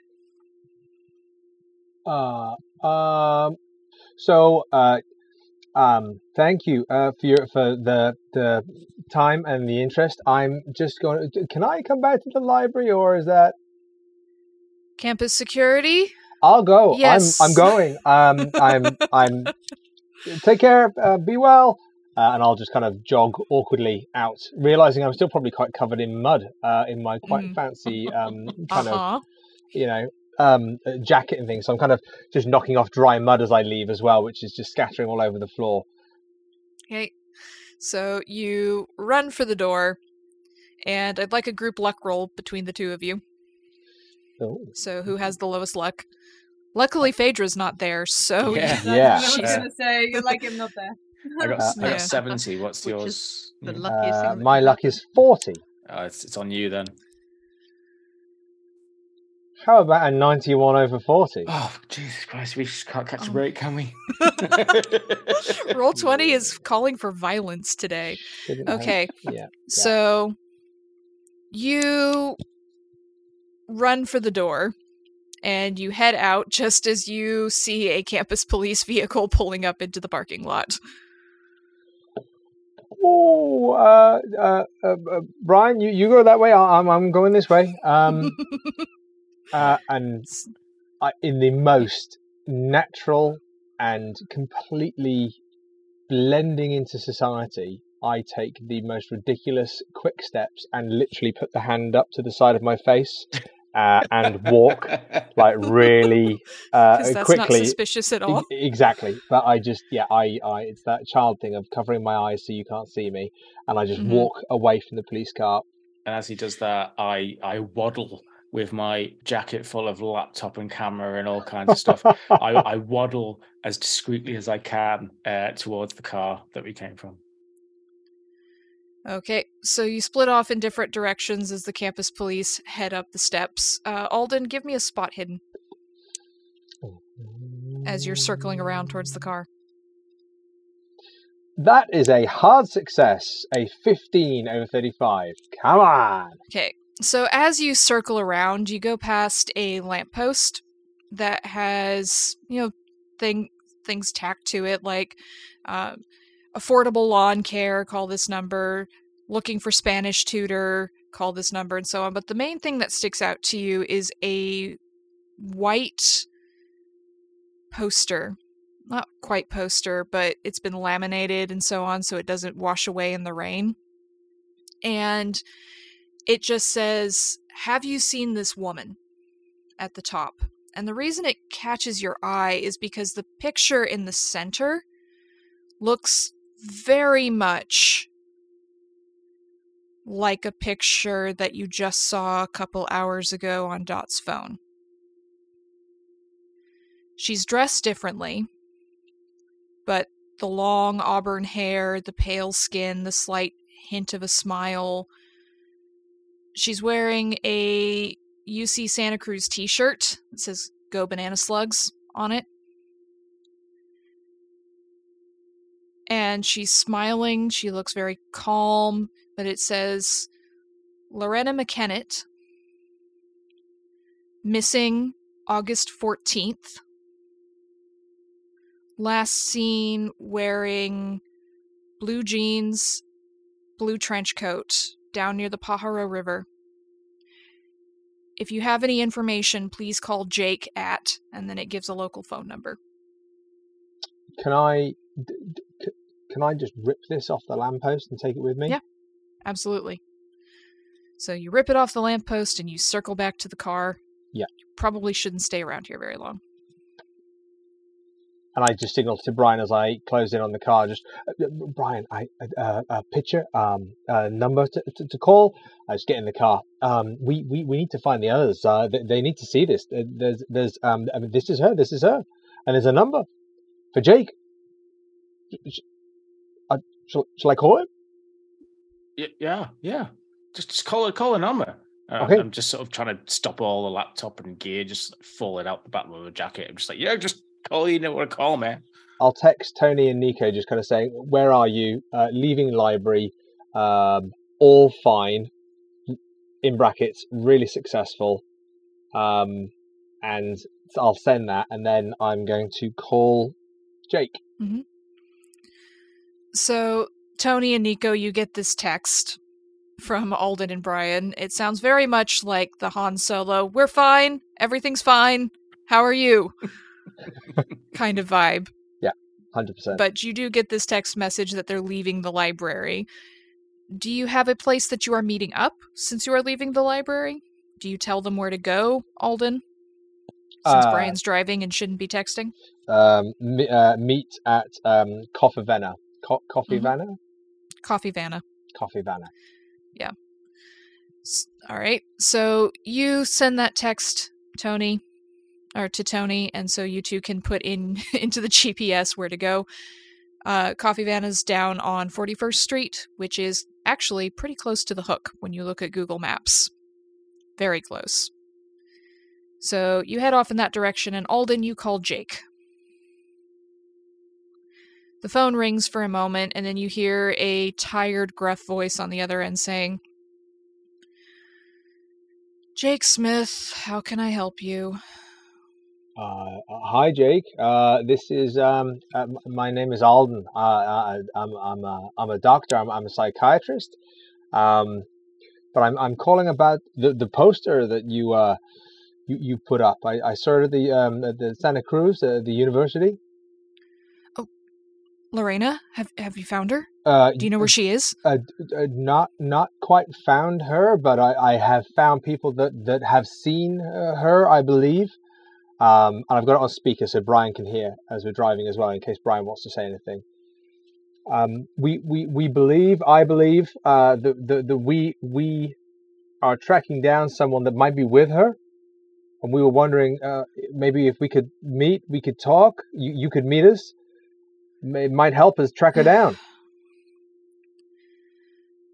I gotta work tonight, man. I can meet you tomorrow, maybe, but you think she's still in town? I do. There was someone I met earlier today, who I believe has seen Lorena recently. Yeah. Oh God. Okay. Look, I'm night shift at a care home. I can't leave the kids alone. But listen, last I saw her, we were having a picnic down by the Pajaro River, okay? And she was getting ready for school to start up again in a couple weeks. She seemed like she was in a good mood. We were having a good time. And then she said she was going to take a walk while I cleaned up food and everything. She walked down in the direction of the river. She disappeared into the trees. I heard her laughing, and I never saw her again. Okay. I went to the cops. They said there's no case there, that she's just a student and she probably went off with a guy or is having a major 2-week hangover somewhere, and it's just, that's not her. She doesn't drink. She doesn't do drugs, not even weed. Like, she won't even take an edible. Okay. Yeah. Okay? Jake, I'm going to ask you a strange question now, and I need you to just answer without it might not mean anything, but it might mean everything. Do you know a Jolene? No, that doesn't sound familiar. No. Did Okay. did Lorena ever mention a Jolene? Lorena? No, she wasn't into women. Okay. Oh, yeah. As I said, it might not mean anything, Jake. Listen. Can you ping me on this number when you finish work, and I'll let you know where we are, and hopefully we can get together. Yeah, sure, man. Well, thank you very much for your time. I'm looking at Brian as if to kind of be like, is there anything else I need to say? Is there anything we... Brian just shrugs and is trying to sort of dodge people who are pulling out terribly, and he's cursing at the drivers in Santa Cruz. Jake, you have a lovely day now. I hope you find her, man. You too. I mean, yeah, we will. And he hangs up, and you can continue your drive down towards Coffee Vanna. Both cars have to go down past the boardwalk, which is a famous amusement park in Santa Cruz. You can see the waves of the massive roller coasters with the ocean in the background. The boardwalk sits at the edge of the beach. It's quiet. The rain is getting harder. It's dark. People don't really know how to drive in the rain around here, so it gets a little dicey in some places. but you're all kind of lost in your own thoughts in your two separate vehicles as you drive. And Tony, as you got into the car, and now as you're sitting looking out at the rain, swear you hear Alex in the rain. Come on, baby. I'm waiting for you. And you can't get it out of your head. Alex? Alex, where are you, honey? No, Tony. No, not right now. No, I can hear him. I can. I cannot, and that should tell you something. I know this sounds crazy, but I can hear him. Alex, where are you? He's not in the car. Does it sound like it's coming from a particular direction, or is it just like it's all around you? Head, everywhere. Mm-hmm. Okay. Alex, tell me where you are. If you can hear Tony. him, he's not here. We can't see him. I can't hear him. Where's he coming from? Is he in the trunk? Should we get out and check the trunk of the car? Listen, don't talk to me like I'm crazy. I know I can hear him. I know he's here somewhere. Hey, he might be nearby, but we have to keep looking if we're gonna find him. We can't just stay here and, we have a file that might lead us to him. Yeah, you're right. Alex, I'm coming, honey. Okay. He's coming, Alex. You hear him? So, Alden and Brian, you get to Coffee Vanna first. It's difficult to find parking. You have to drive around a little bit because everyone parks on the street. You actually have to park in the parking lot for a burger joint a little bit further down the street. And then Tony and Nico, you pull up a little bit later. So you have this stack of papers and a notebook that fell out of the locker, Brian, and you also have a smashed camera and a maybe broken laptop, but maybe it's an old enough dinosaur to be fairly sturdy, you're not sure. So do you go to the coffee shop first, or do you all take a look through these papers and notes and things? I think Brian would probably go to the coffee shop to sort of set up and get a bit of light and get dry and look through what he's got. Okay. It's just to ask about the camera. Is the camera a film camera or is it a digital camera? Give me a luck roll. Ooh, I'm good at luck. I hope. That is a success. Okay. It is a digital camera. There we go. So it should be pretty easy to, even if the camera's smashed, get out the SIM card and plug it into the computer, assuming the computer works. Okay. All right, so you go into the coffee shop, and it's at this point getting on close to 8:30, and the sign on the door says they close at 9.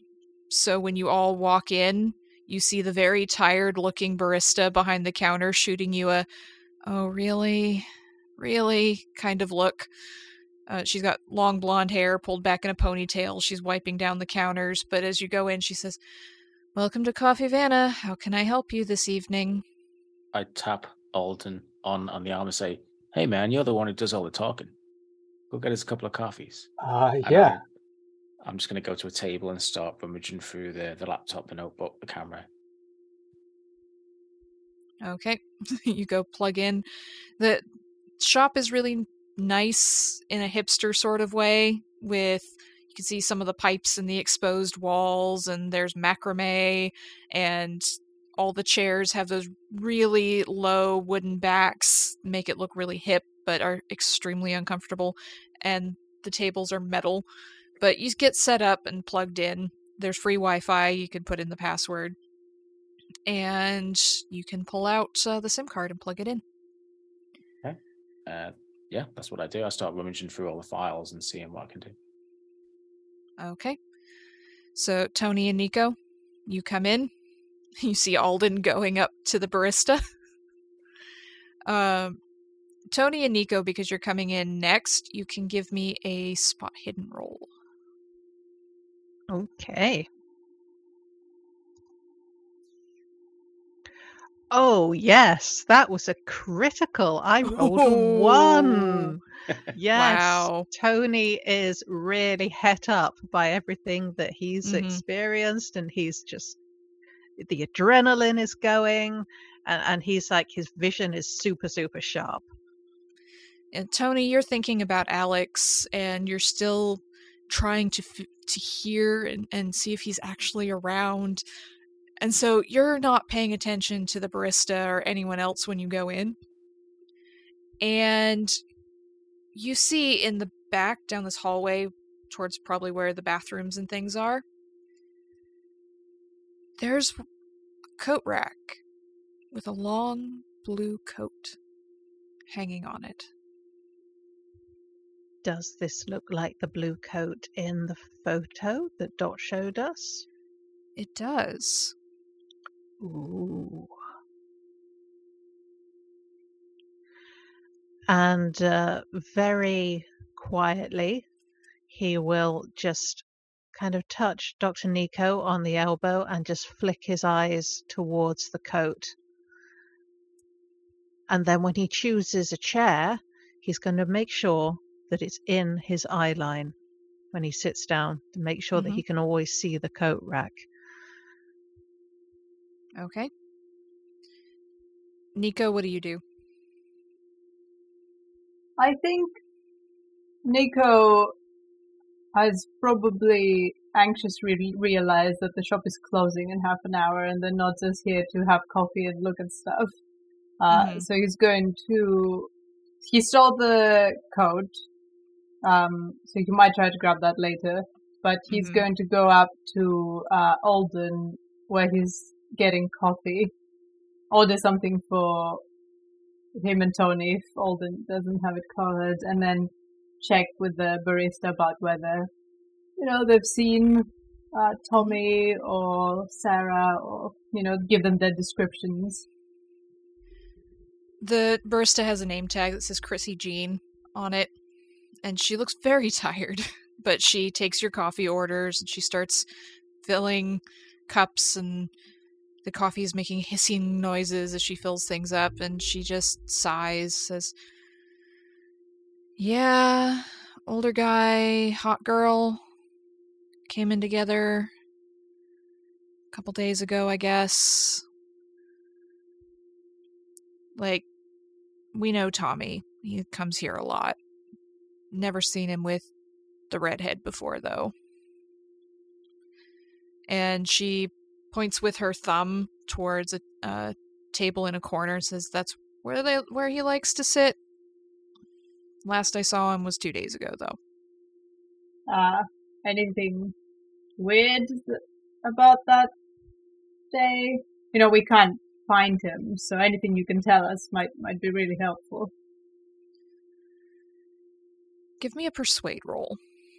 Oh no, that's the one I don't have. Well, if I smile really large at the same time, can I switch it to a charm? Okay. I'll be like, so anything useful you can give us? Okay.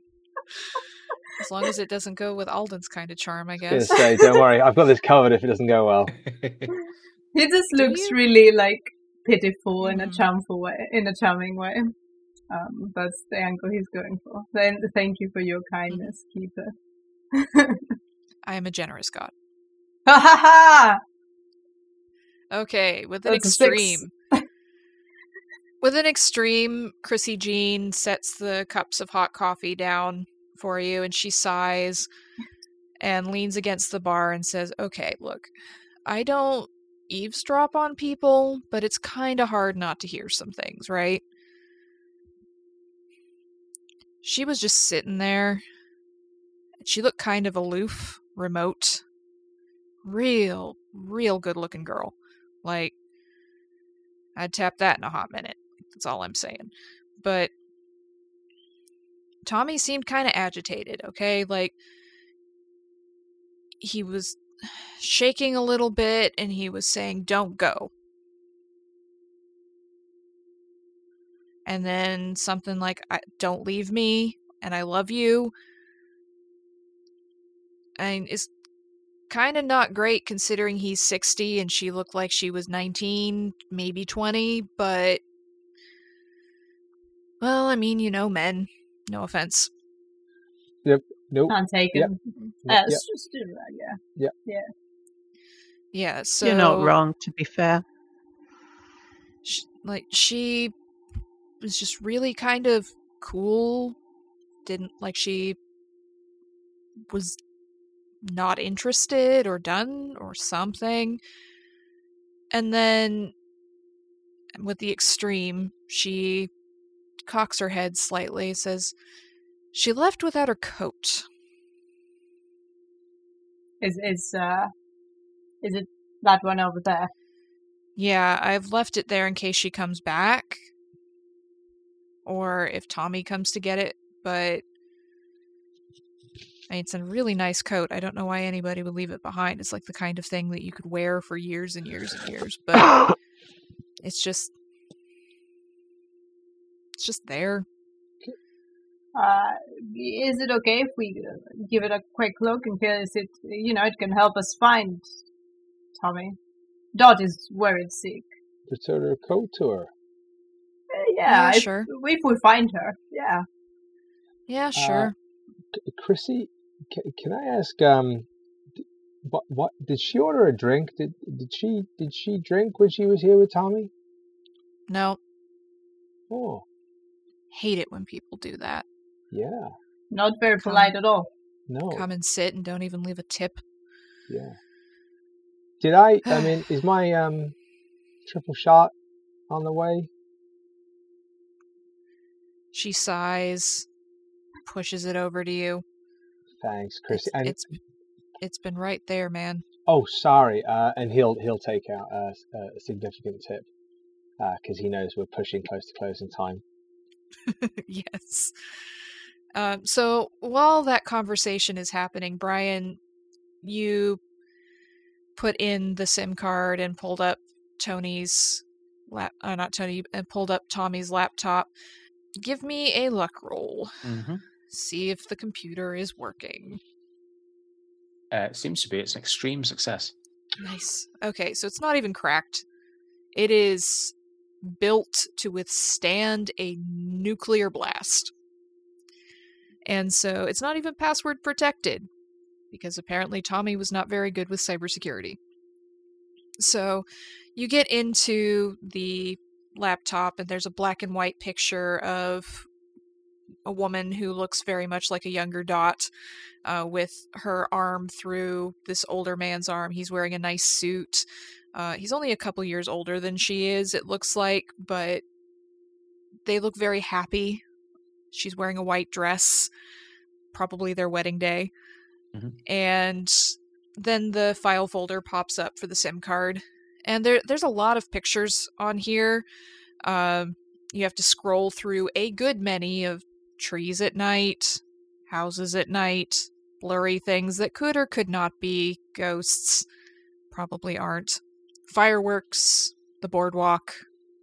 And you finally get to the most recent set of pictures, which is from 2 weeks ago, according to the stamp from the card. And there's only a couple pictures here, only a few. And there's a couple of what looks like establishing shots of a bit of a rocky, maybe cliff. You can see the ocean stretching out beyond it. It's like an overlook. And a large tree at the entrance to a path that looks like it goes down. Just a few shots at different angles. And then there's one picture, the very last one, of a different angle, maybe at the start of this path, because there's a bit of the tree on the edge. And you can see this path going down towards a beach. The tide is out, so there's lots of rocks and sand. You can still catch a bit of the ocean. And there's just this blurry form of blue and white. moving down the beach. And then there's no more photos. Is there any way of zooming into that photo, the blue and white form? Enhance. Enhance, yeah, Blade Runner, enhance, and see if you can make it out a little bit, or change the contrast, change the brightness, try and, bring it out a bit more. You do a little manipulation with what few tools are on this computer, and you zoom in, and definitely looks like a human shape, but it's kind of dragging a little bit. Maybe it's the blur, like this dragging blur of white towards the water, and then it sort of blurs into the edge of the water. But maybe it's just an effect of the light. Maybe the light he had attached to the camera or something. It's exposure. I'm going to cycle back to the picture of the rocky cliff. I'm going to turn it round to the barista and say, excuse me, is this the hook? Oh, yeah, it's just down that way. Uh-huh. You can actually walk to it from here if you wanted to. Right.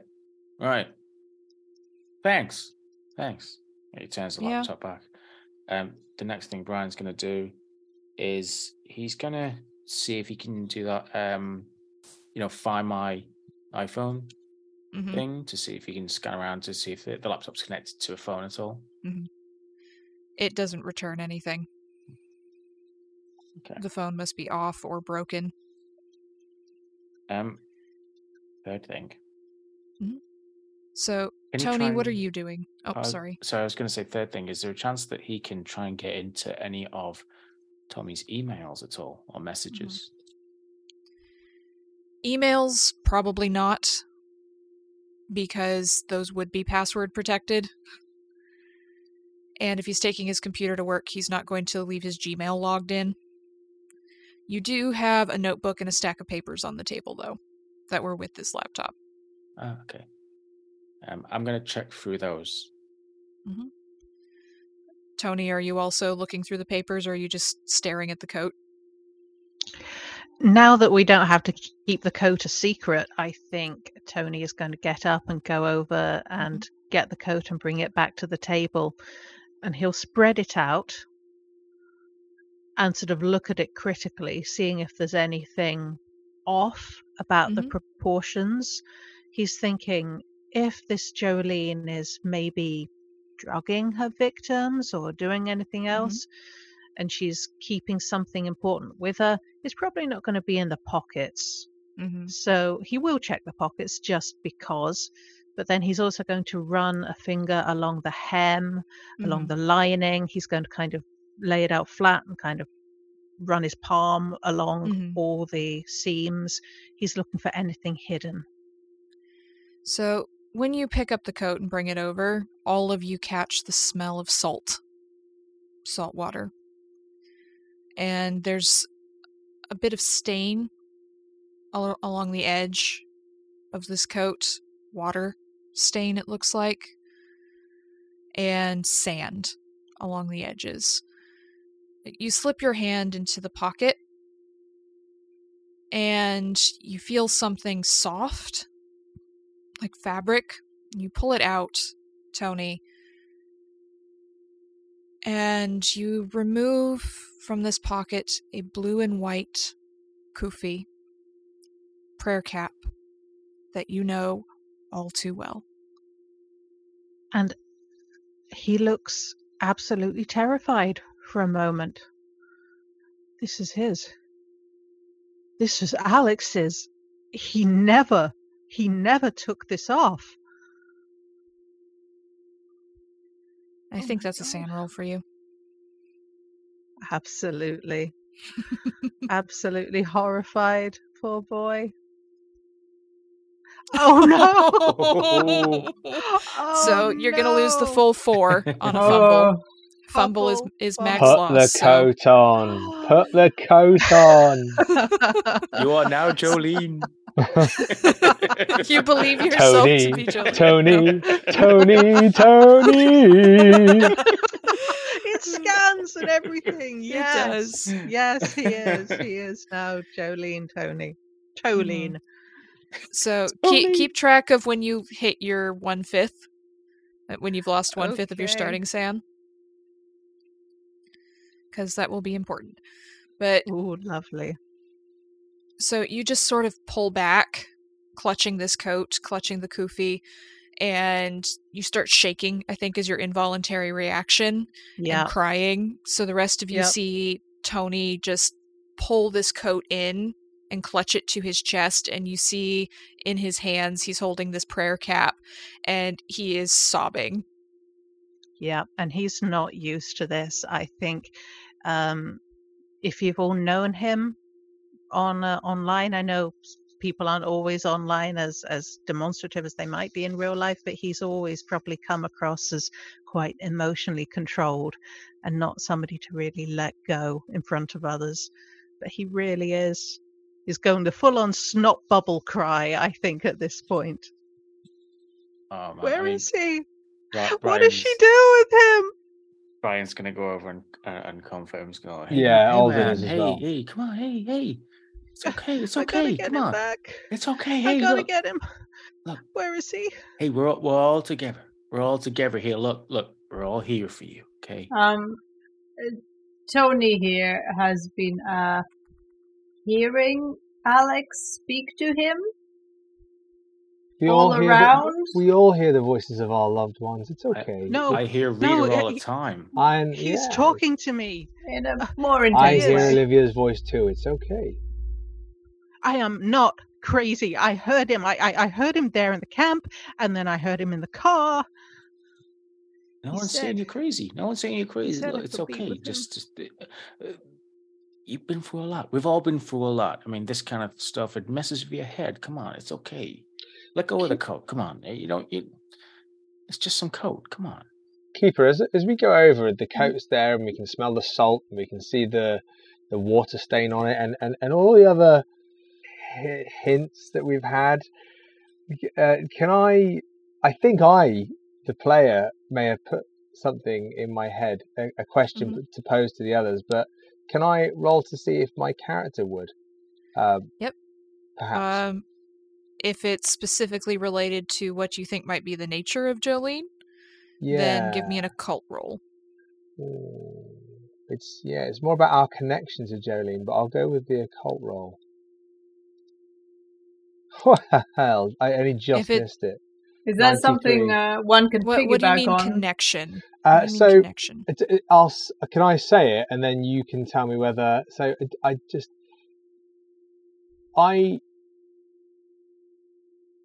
Alden and my wonderful Olivia, we lived in Michigan by the rapids, by the water, and I'm just like with the coat and the salt and the I can hear Brian murmuring about a beach and photos, and we heard also about the surfer's house, and it's just putting it in terms of I wanted to ask the others in terms of where they live.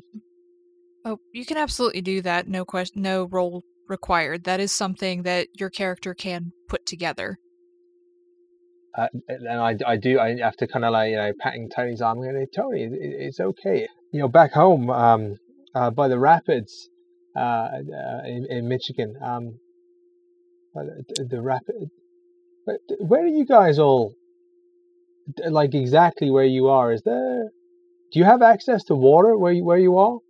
Yeah, I mean, Richmond, Vancouver, it's on the coast. Nico? Portland. Lakes? Oregon is on the Pacific coast. Okay. Tony, I mean, do you live close to water? Out of character. Keeper out of character. I don't know the geography of San Antonio in Texas. Yes, San Antonio has a river, a fairly well-known river running through it. Okay. Yeah. There's a river right through the city. I'm from San Antonio, Texas. And weren't we told that what was her name? The girl. She went off toward a lake, a river. That she was heard laughing. Was that Brian? We were speaking to Jake. Yeah, that was what Jake said. They say they were near a river in a forest or something like that. The picnic at the Powerhole River. She went to the river, and that was the last he saw of her. They heard her laughing, and she disappeared. Yeah, and Sarah, she was in Washington State, right? I mean, that's on the coast. And Tommy went to the Hook. And yeah, I mean, Brian, that's the coast. Just points out the window. You know, when I was a kid, my abuela, she always used to tell me, you don't play by water, because the white lady, La Llorona, she'll come get you if you play by the water at night. But the white lady? That can't be right. La Llorona, she cries. She's by the water and she cries. Can I roll an occult, please? What are you specifically trying to figure out? So anything I would have come across that involves water, women, people disappearing by the water, women relating. So roll occult for me.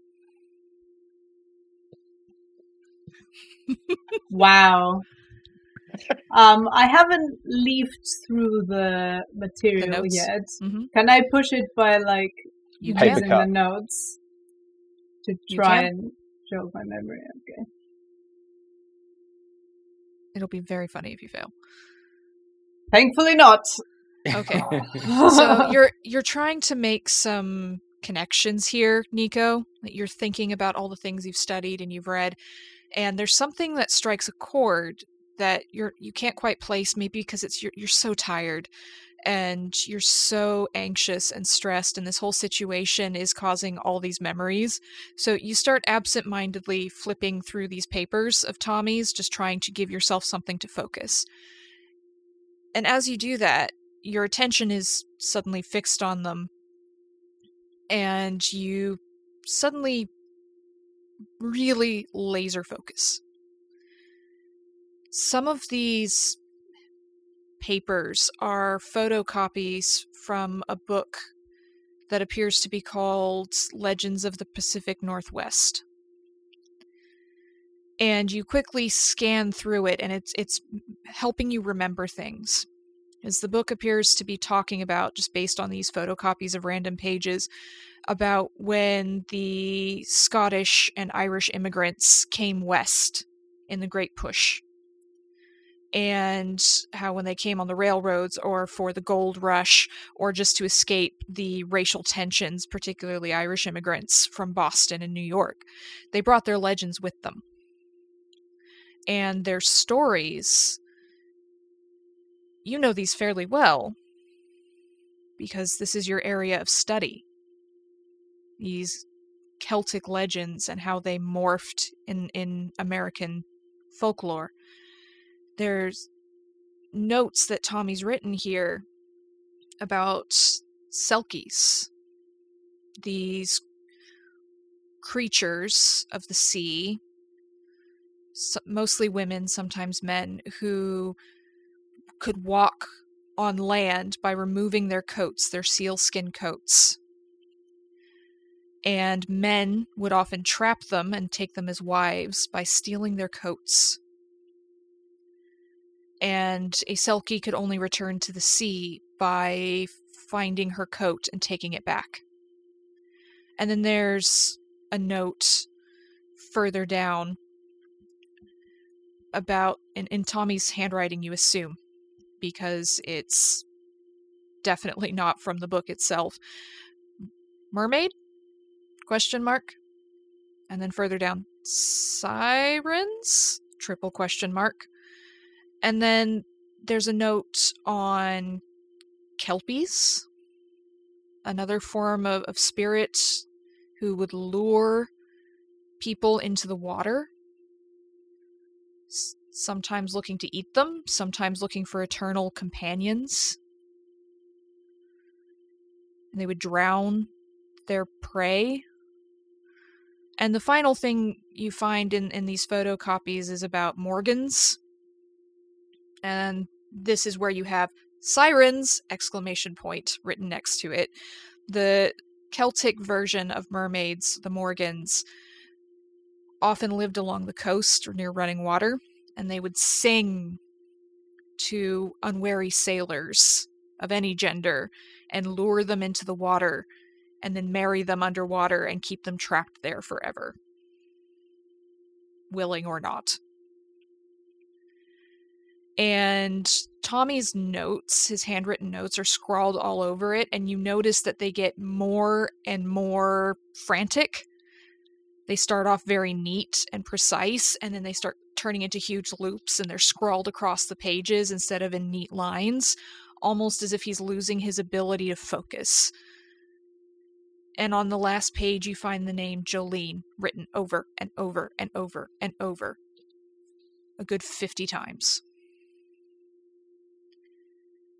And as you look at that last page, an old-looking document falls out, lands on the ground.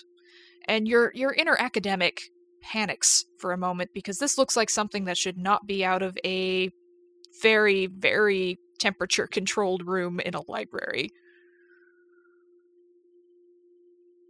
Handout time. Nope, I don't do handouts. Okay, not handout time. So I will pick it up and look at it. Mm-hmm. It's written in Gaelic. Well, So good thing I know some. You can give me a Gaelic roll. It's very convenient. Mm-hmm. It's an older version, so it's a little more difficult for you to parse. But with a success, as you start scanning through it, the first thing that catches your eye is the name Jolene, which is not a Celtic name from that time period in particular. This looks to be maybe 13th century. It's old. And as you scan through it, while everyone else is comforting Tony, it appears to be a love poem. And it's a little difficult to piece it out completely, right? Because poetry is harder, especially when you don't know all the references, but you do manage to pick out phrases of adoration, of how beautiful she is, this woman the writer is speaking to, of how her voice is like the soft rain of summer. And then the very last line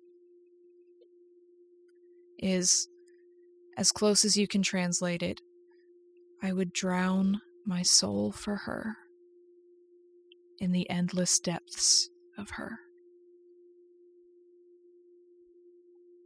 That is a lot to convey to everyone else, but he's going to try and do his best. And then I think he will suggest, I feel bad for poor Chrissy. Should we go to the library? They said it's open all night. Maybe we should go and finish this research there. They're going to shut down. No, so. There was a thing. Someone, Brian, do you remember there was someone was being weird at the library and they called campus security? Brian? Yeah, I don't think Alden's going to be welcome back at the library anytime soon. But if I didn't But mean you said it was successful. You said it it was a success. it was. I mean, I got the shit out of the locker, but I mean, success. We can't go back. You guys, you can go back, or we can't go back. So you were the someone, I'm guessing. Alden, maybe. give me a spot hidden roll as this conversation is going on. Okay. Still looking for my dignity, am I? That would be a 66 over 35. Okay. You glance out the window, and something's not right. You're not sure what it is. Something's not right out there in the rain, but you can't see anything. There's a lot going on, everybody. I'm just gonna take my coffee and just get a moment of fresh air. You okay? Yeah, it's a lot. Could I? What is it? Could I do a psychology roll to see if Alden's okay? Yep, give me a psychology roll. My pride is hurt because nobody thought I could flirt with the librarian. It's a fail, so maybe Mhm. that's what I assumed to be true. Yeah, you think he's just embarrassed because you mentioned his failure at the library, and he's suddenly self-aware enough to be embarrassed about this. So, Alden, you take your triple espresso outside, and now you don't need to roll because you went outside into the rain, which is getting harder. You can actually hear it plinking off the sidewalk and the cars around you. But you see, across the street, walking down the sidewalk, a very familiar figure. It looks very much like Tommy.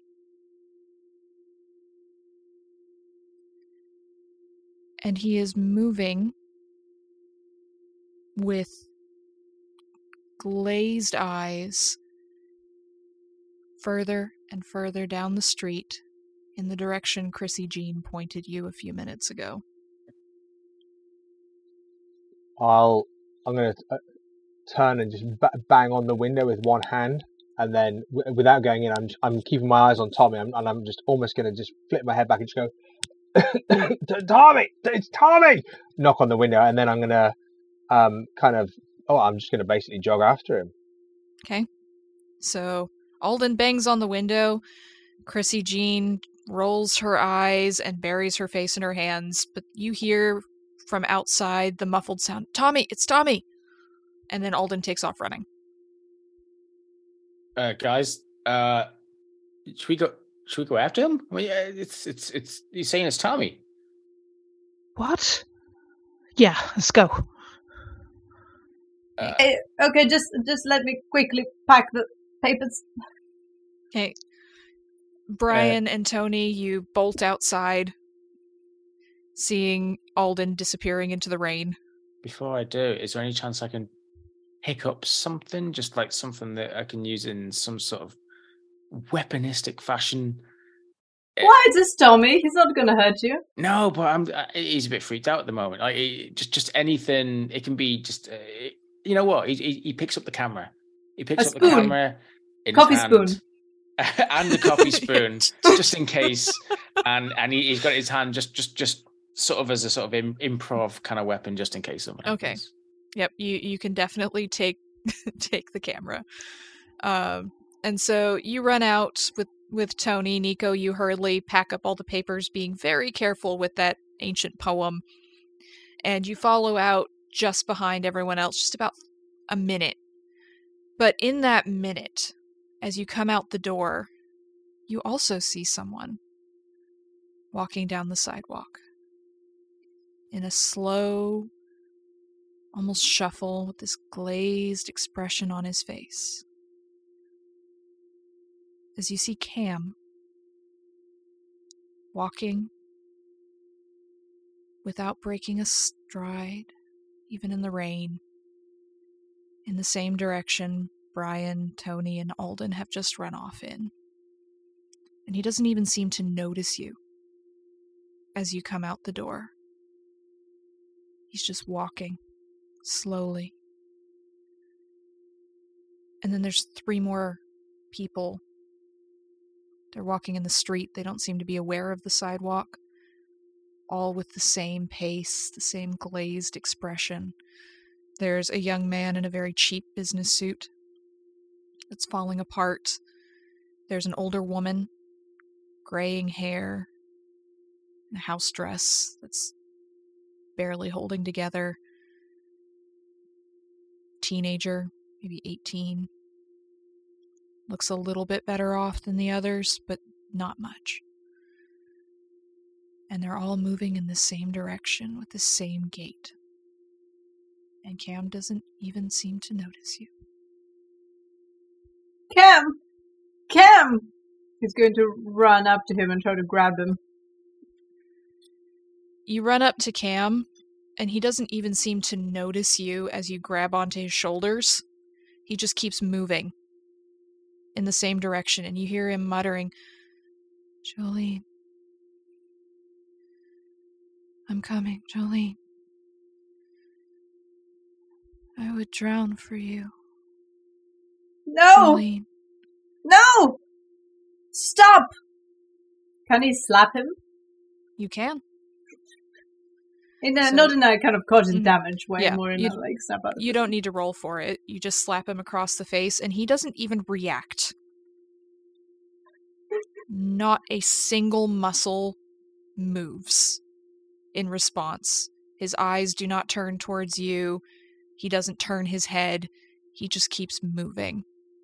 And you see the other three moving in the same direction, crossing the street. Inexorable. Like zombies. Please, please, someone help me stop him. I have to stop him. Someone, help. Tony, as you run out into the rain, Nico behind you and then doesn't come up close. The rain has gotten harder. You splash through a puddle as you run after Alden, and as the water splashes up around your shoes and your trousers, you hear, that's right, baby, come on. Drown with me. We'll be together forever. Come on. The one and the many and the one. Come Tony looks around. Mm-hmm. He's desperate. He's just like squinting through the rain, and he can't see. And he's looking. He's looking everywhere for Alex, the love of his life, his best friend, his partner, his lover. Where is he? You hear the rain. You hear the voice. You hear the crashing of waves ahead of you in the distance. And the voice is getting louder and louder the closer you go. And Tony follows it. Alden, you chased after Tommy. He was moving fairly quickly for an older man.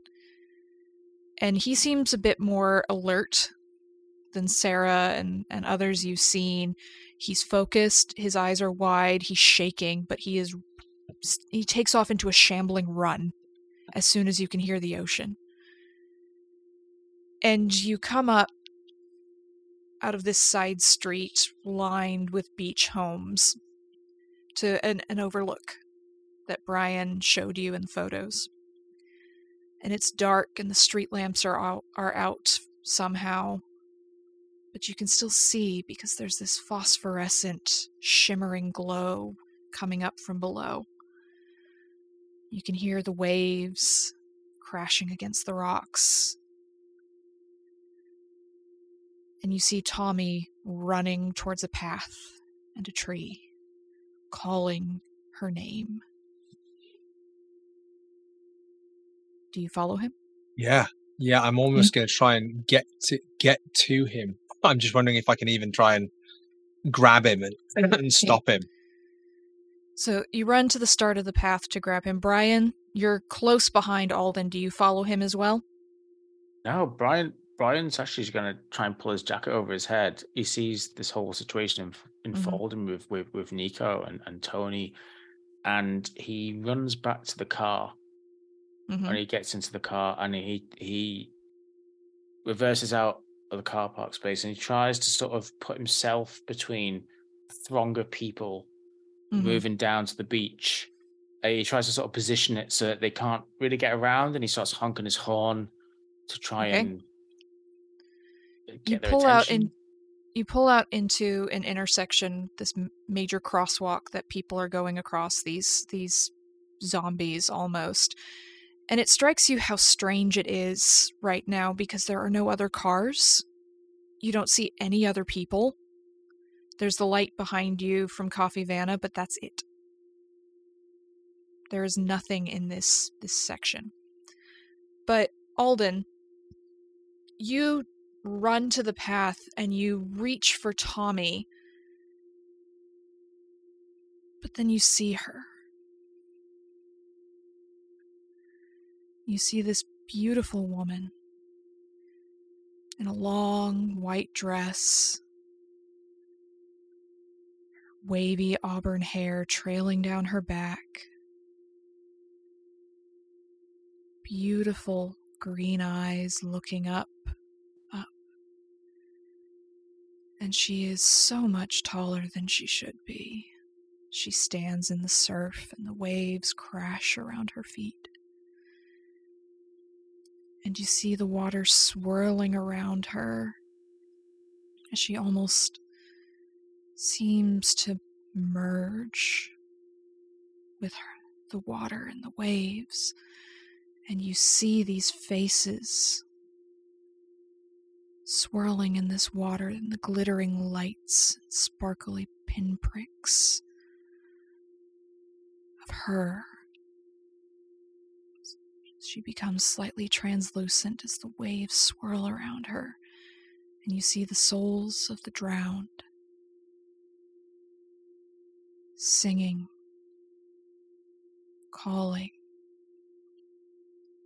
She glows slightly, and she throws back her head and smiles and laughs, and her laugh is the sound of the ocean,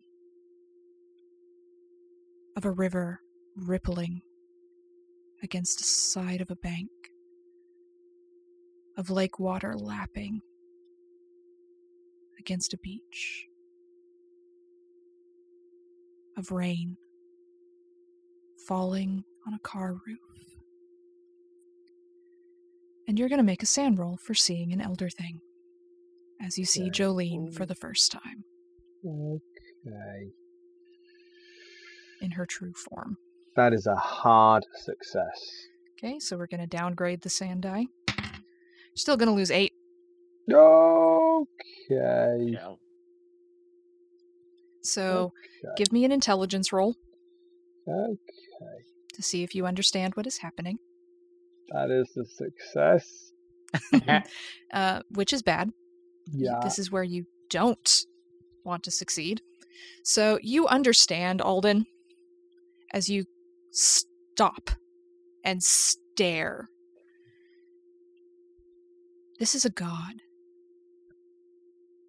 All of your scientific rationality has no place here. And you understand that you never had a chance. Ever. Because how can you compete with a god? How do you compete with the endless depths of the ocean? And this shatters you. Would you like to choose your bout of madness, or shall I roll for you on my custom table? Oh, I'd like to roll on the custom table, please. Can I choose? Wonderful. No, Pete. Okay. Oh, that's a fun one. Wonderful. The Okay. only thing, Rena, that kind of came to mind was, for good or for bad, I think Alden having a moment where there's a level of acceptance that he is seeing the thing that took his wife, took her soul. So I think there is, even though it is horrific, there's a small level of comfort that he is finally seeing what Olivia saw. And as you realize this, you descend into hydromania, which is an obsession with water. You must be near it, touching it, feeling it at all times. You cannot stray away from it. As you realize God is in the water. And that's going to last for a while. And as you realize you have to be near the essence of her, the water that contributes to her being, Tommy runs down the path and he falls to his knees in the surf, and he is calling to her, reaching to her, begging for her. as you start your way down the path. Tony, you go running towards the water. You hear Alex calling your name, and it gets louder, and you hear more voices adding to the strength of his as he is calling you. And you see this same sort of glow that guides you to the path. And you see Tommy kneeling in the water, and you see Alden running down towards the beach, and you see her. And as the water swirls around her and she becomes more and more translucent, you see Alex's face shimmering in the being that is her, calling you, drown with me, be with me. But first you're going to make sand roll. Well, I'm 3 off my indefinite insanity, so I think I'm pretty much doomed, whatever happens right now. Okay, Entirely let's possible. go. Oh, wow, that was actually a hard success. Okay. A 13 against 35. You still lose 6, though, on the Hooray! downgraded. Yep. Yeah. Yep. So you rush towards this path, and you see her, and you understand suddenly why Alex drowned. You know that's what happened now. You know he drowned himself for her. To be part of her. And he is calling you. So I will allow you to choose whether you want to go be with him, or you would want me to roll for a different bout of madness. What would Tony do? Well, I think at this point, given everything that's just happened, and the fact that he is holding this prayer cap in his hand, that he's almost never sees Alex without it when he was out and about, and he's just holding it tight in his hand, and he's clutching it to his chest, and then he walks into the water with his arms held out. I'm here, Alex. As you walk into the water, let's switch back to Nico and Brian. Brian, you pull your car into this intersection, and you hear the rain hitting the ground, hitting your car. You see that these people don't even blink as they move around the back of your car and just keep walking. Brian, with your experience in emergency rooms and working in the hospital, it's almost like they're looking for a fix and they can't think of anything else. They are so single-minded in the pursuit of their addiction that they cannot stop, they cannot consider, they cannot think. And Nico, you try to stop Cam, and his skin is sunburned. He's walked through holes in his shoes. He's got the same malnourished look that Sarah did, and he shouldn't even be able to walk under his own power, but he is. And he keeps trying to push past you in the mindless sort of way a robot will just keep bouncing against something until someone moves it away from the wall. I'd like to try and push him in the car with Brian. So give me a strength roll. Just this don't is fumble. where I spend all 25 of my luck if I can. Success! Okay.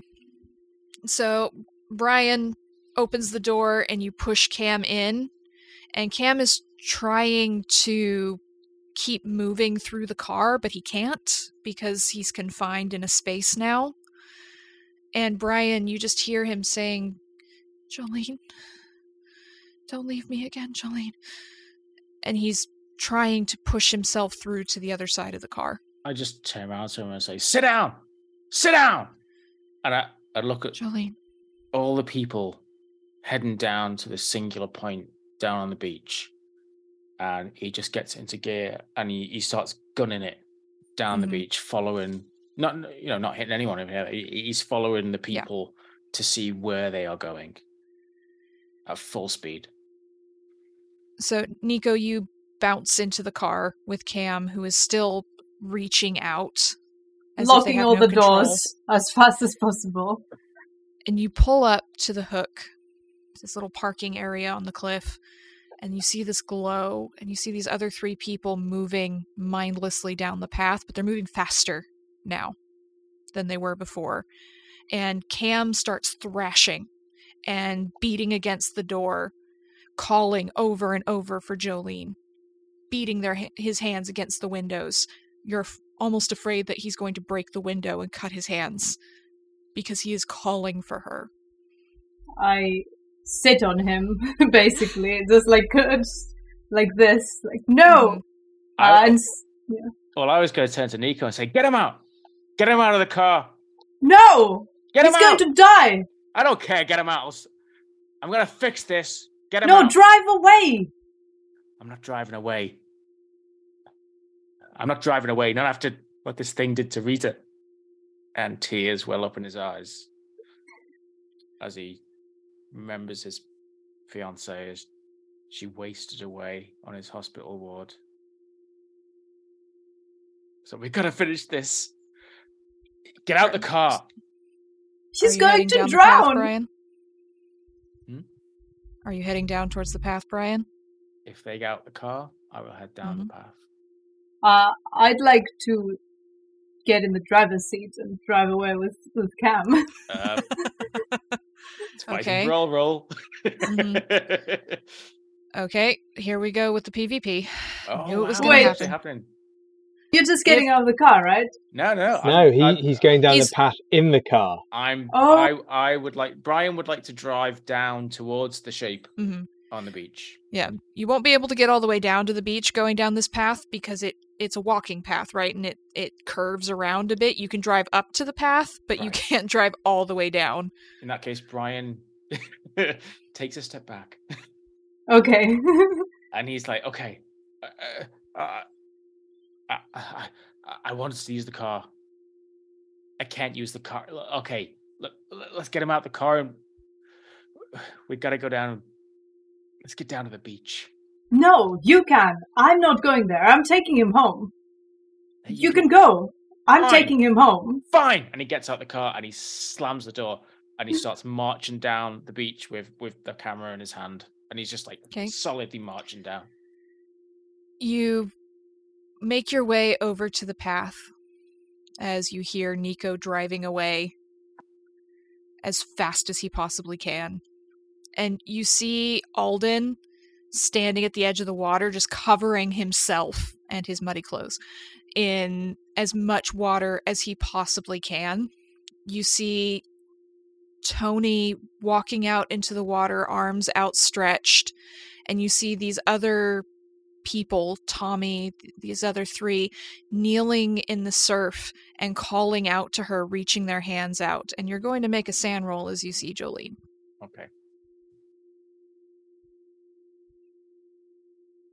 That is an extreme success. Oh, okay, so I will downgrade that further with an extreme. Okay, you're going to lose 5 points of sanity. Okay. Not doing too bad. Not too bad. So you still need to give me the intelligence roll, though. Oh, I do. Because you lost 5 at one go. Oh, dear. It's a success. Oh, that's not good. Oh, that's marvelous. It's a success. Oh. It's a success. Oh, shit. Oh.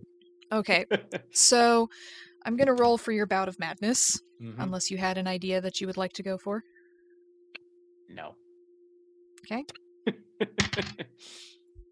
All right. So this one's fun. And it works perfectly well with what you're already doing.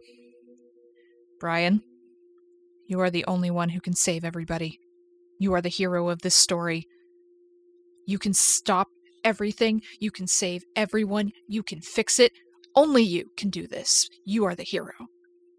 You are going to best the monster in the best heroic tradition. What do you do?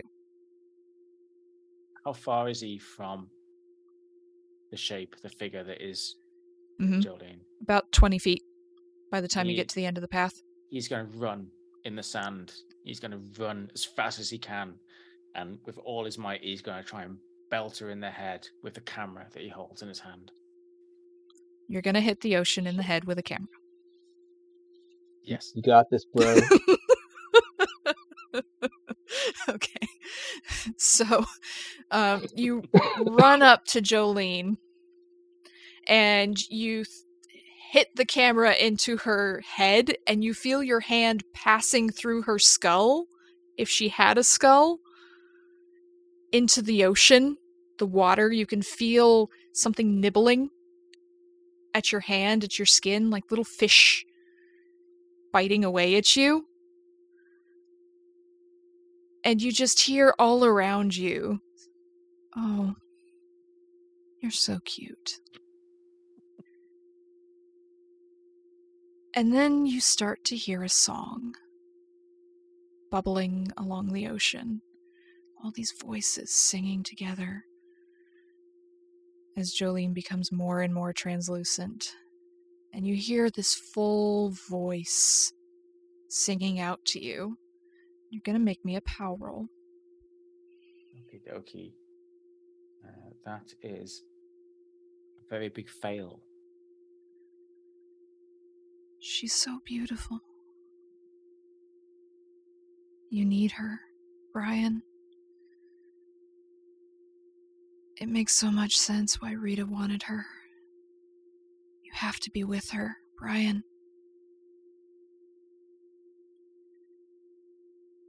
And she bends down as you stare up at her in absolute adoration. And you feel just this cold, wet kiss on your forehead. Somehow gentle, but unknowable. And she says, "Not today." And she looks at you, Tony. She looks at Tommy kneeling in the surf and the other three. And she pats you on the shoulder, Brian, and turns and says, "Well, if that's what you sweet things really want, who am I to say no?" And she begins to melt into a wave as it comes crashing up on the shore, and it envelops Tommy and Tony, the other three, water pouring into your noses, your ears, your eyes, the sound of a million drowned voices calling you, singing to you, drawing you to her. And Tony, you're with Alex. You're with the others. You are the many in one. You are with her. That's all you're ever going to need. And to put a coda on everything, Brian, she left you. She disappeared into the ocean. And you need her. You have to have her. Her song never leaves your mind as you start walking, following the path of the ocean, down towards the Gulf of Mexico, seeking her song, unable to be too far away from it as you hear just bits and pieces every time you pass moving water. Part of her is there, but you need her the way Rita did. And you walk, and you walk, and you walk. Alden, you see Tony, Tommy, and the others disappear into the water as you surround yourself with it. But Jolene doesn't take you with her.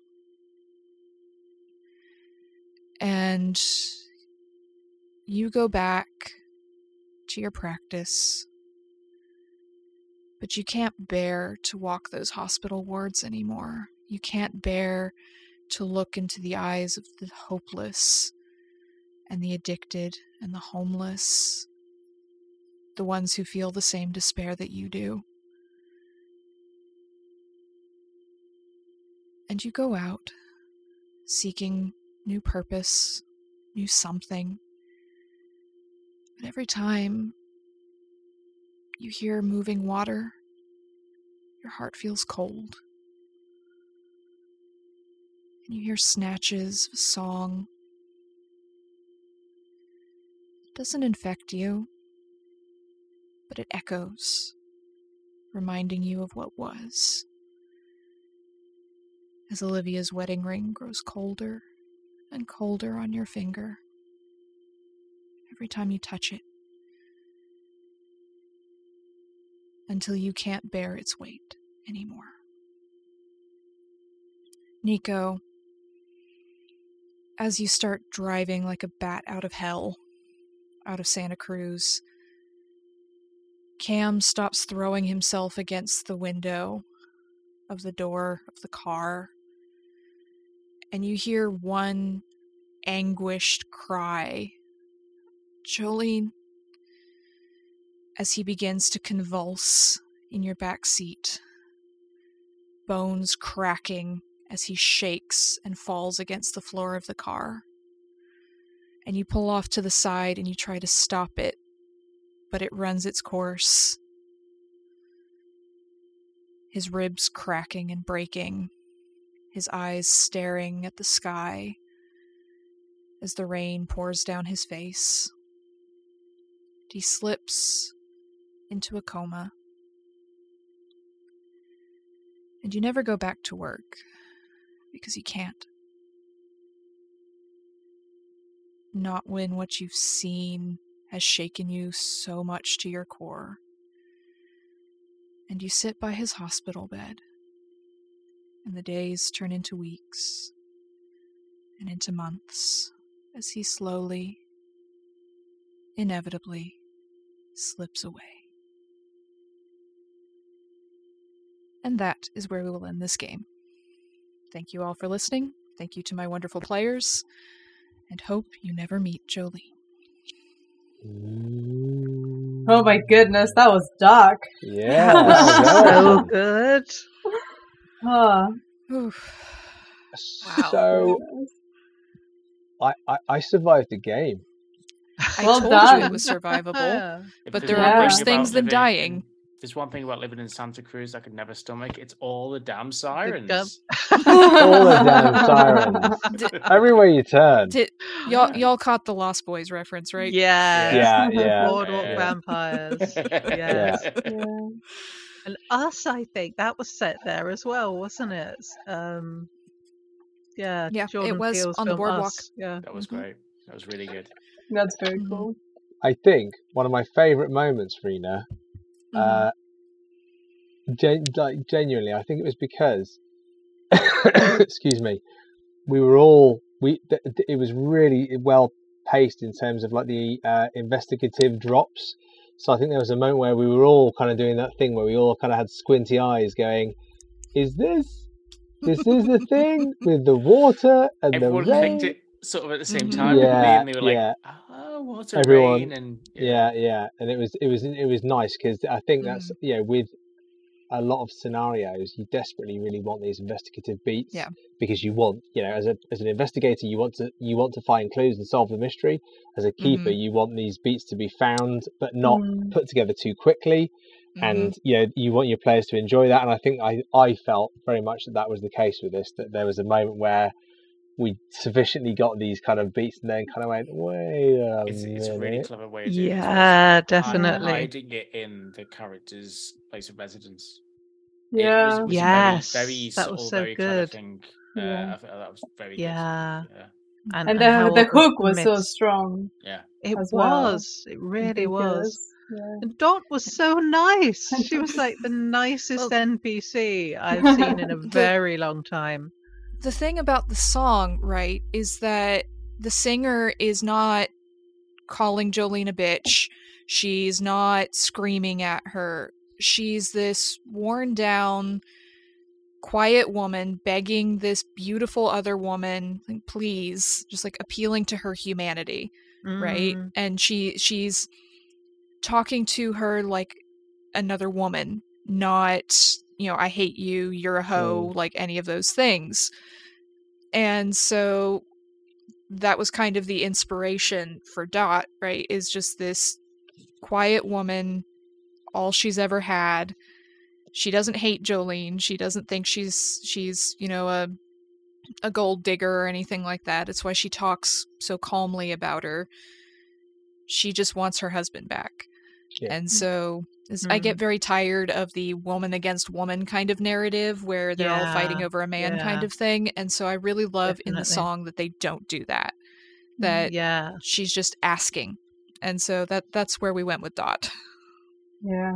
It's lovely. Was there anything we missed in terms of kind of like research phase or how to get the people back? Was there even a possibility of? So the possibility is there if you throw the coat on her. that is the Selkie's coat. Yeah. Hence the reference to the Selkie. Mm-hmm. That makes sense.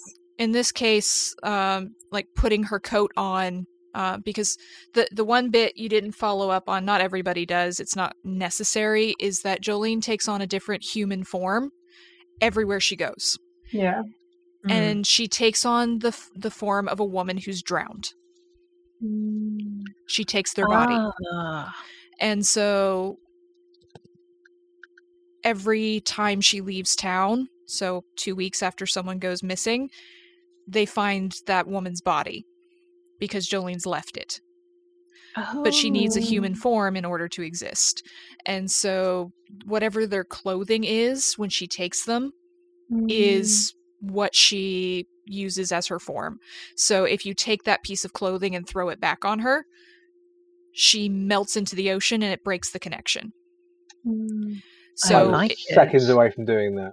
So close, right? Who did the blue trench coat belong to? Lorena. The body she was wearing. Yeah. Oh, it wasn't Alex, actually. Yeah. So it was Lorena's body, essentially. Lorena drowned in the river, and Jolene was slipping through at the time, so she took on Lorena's body, and Lorena's body will be found on the beach in 24 hours or so, because Jolene has ditched it. She doesn't need it anymore. So, and that's why she left the coat behind as well. Nice. So it is possible to save Tommy and the others by breaking that hold she has on the real world for a bit. She'll pop back up in other towns and she'll addict more people, but anyone who's currently addicted to her will lose the addiction. That's cool. I just wanted to run her over in a car. I could see you building up. I was just like, I want to fucking run her down. I think it was when Hedge play tested this. Someone, and I think it might have been Graham from the Nook, ran their car off the cliff after essentially turning it into a Molotov cocktail. And tried to set the ocean on fire. To be fair, he was in a bout of madness at the time. Nice. I think Graham Patrick's always in a bout of madness. What I was aiming for was just to drive it down, but I was like, okay. Well, you can't drive down the path because the actual path is kind of windy a little bit, and it's also a walking path, so it's not wide enough for a car to get down. So you can drive it over the cliff, but you can't drive it down the cliff. So. How significantly different would the scenario have been if Alden had managed to successfully woo the librarian? So, in terms of his happily ever after? Well, got remarried. That's the little. If you survived, you could have remarried. She might have asked you out for coffee. I don't know. I think she was a softie at heart. The way I write scenarios is I make all the clues movable. So if you don't succeed in one area and there's a clue you definitely need, it'll show up elsewhere. So if you successfully get Miss Balrami on your side, she might show you what Tommy was working on, which is this old Celtic book of stories and poetry. and you can find the actual poem there in the rare book section that he was working on. There's extra notes and things you get there that aren't 100% necessary, so you don't have them in this scenario because you didn't get into that section. But the poem and his main notes, I moved to the locker, so that you got those, because I don't believe in roll walling things. Yeah. So a little bit of failing forward. Yeah. So there are other bits and pieces of things you could have found in the rare book section if you'd succeeded, but nothing that was 100% you must have this to understand what's going on. I really loved the use of the folklore and the mythology. That was all really interesting. Was it just a coincidence, or was there a deliberate reference to La Llorona as well?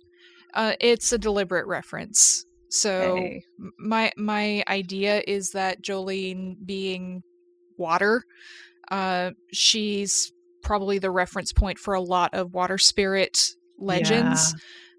Original mermaids, which are closer to sirens, right? But also La Llorona and white ladies and like all of these other spirits and ghosts and legends associated with water are probably hosts that she's had or other elements to her, because she gets around. She's the ocean.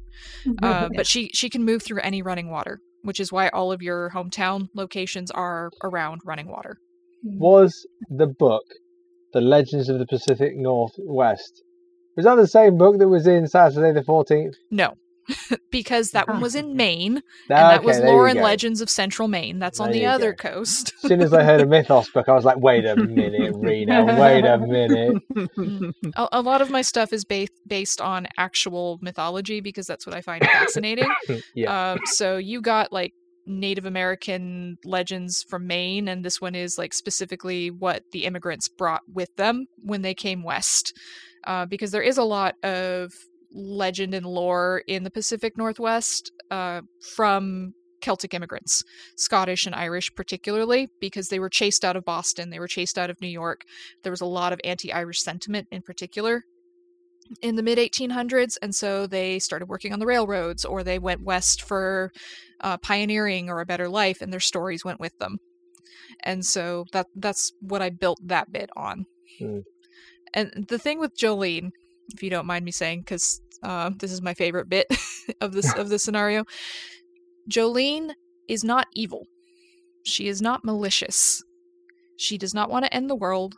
She does not want to drive people mad or, destroy a city or anything.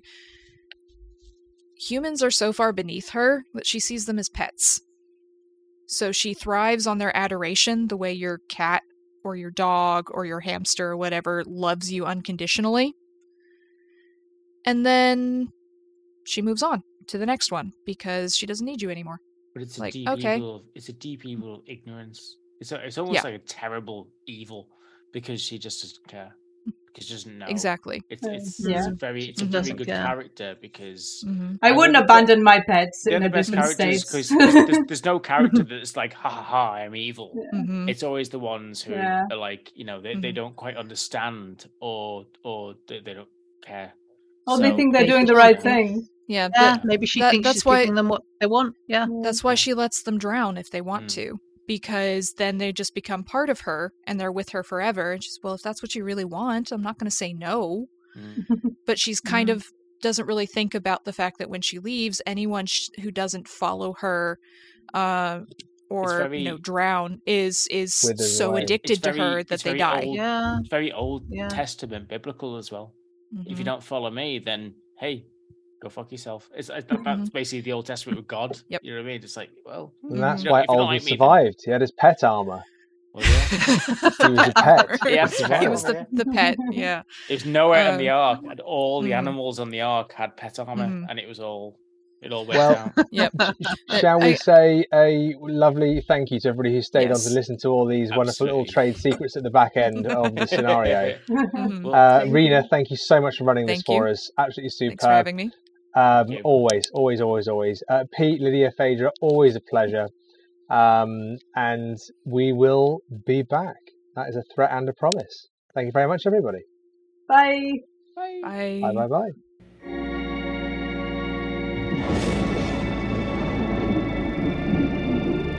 Don't forget to like and subscribe to our channel and support us on Ko-fi. That's ko-fi.com/Miskatonic Playhouse.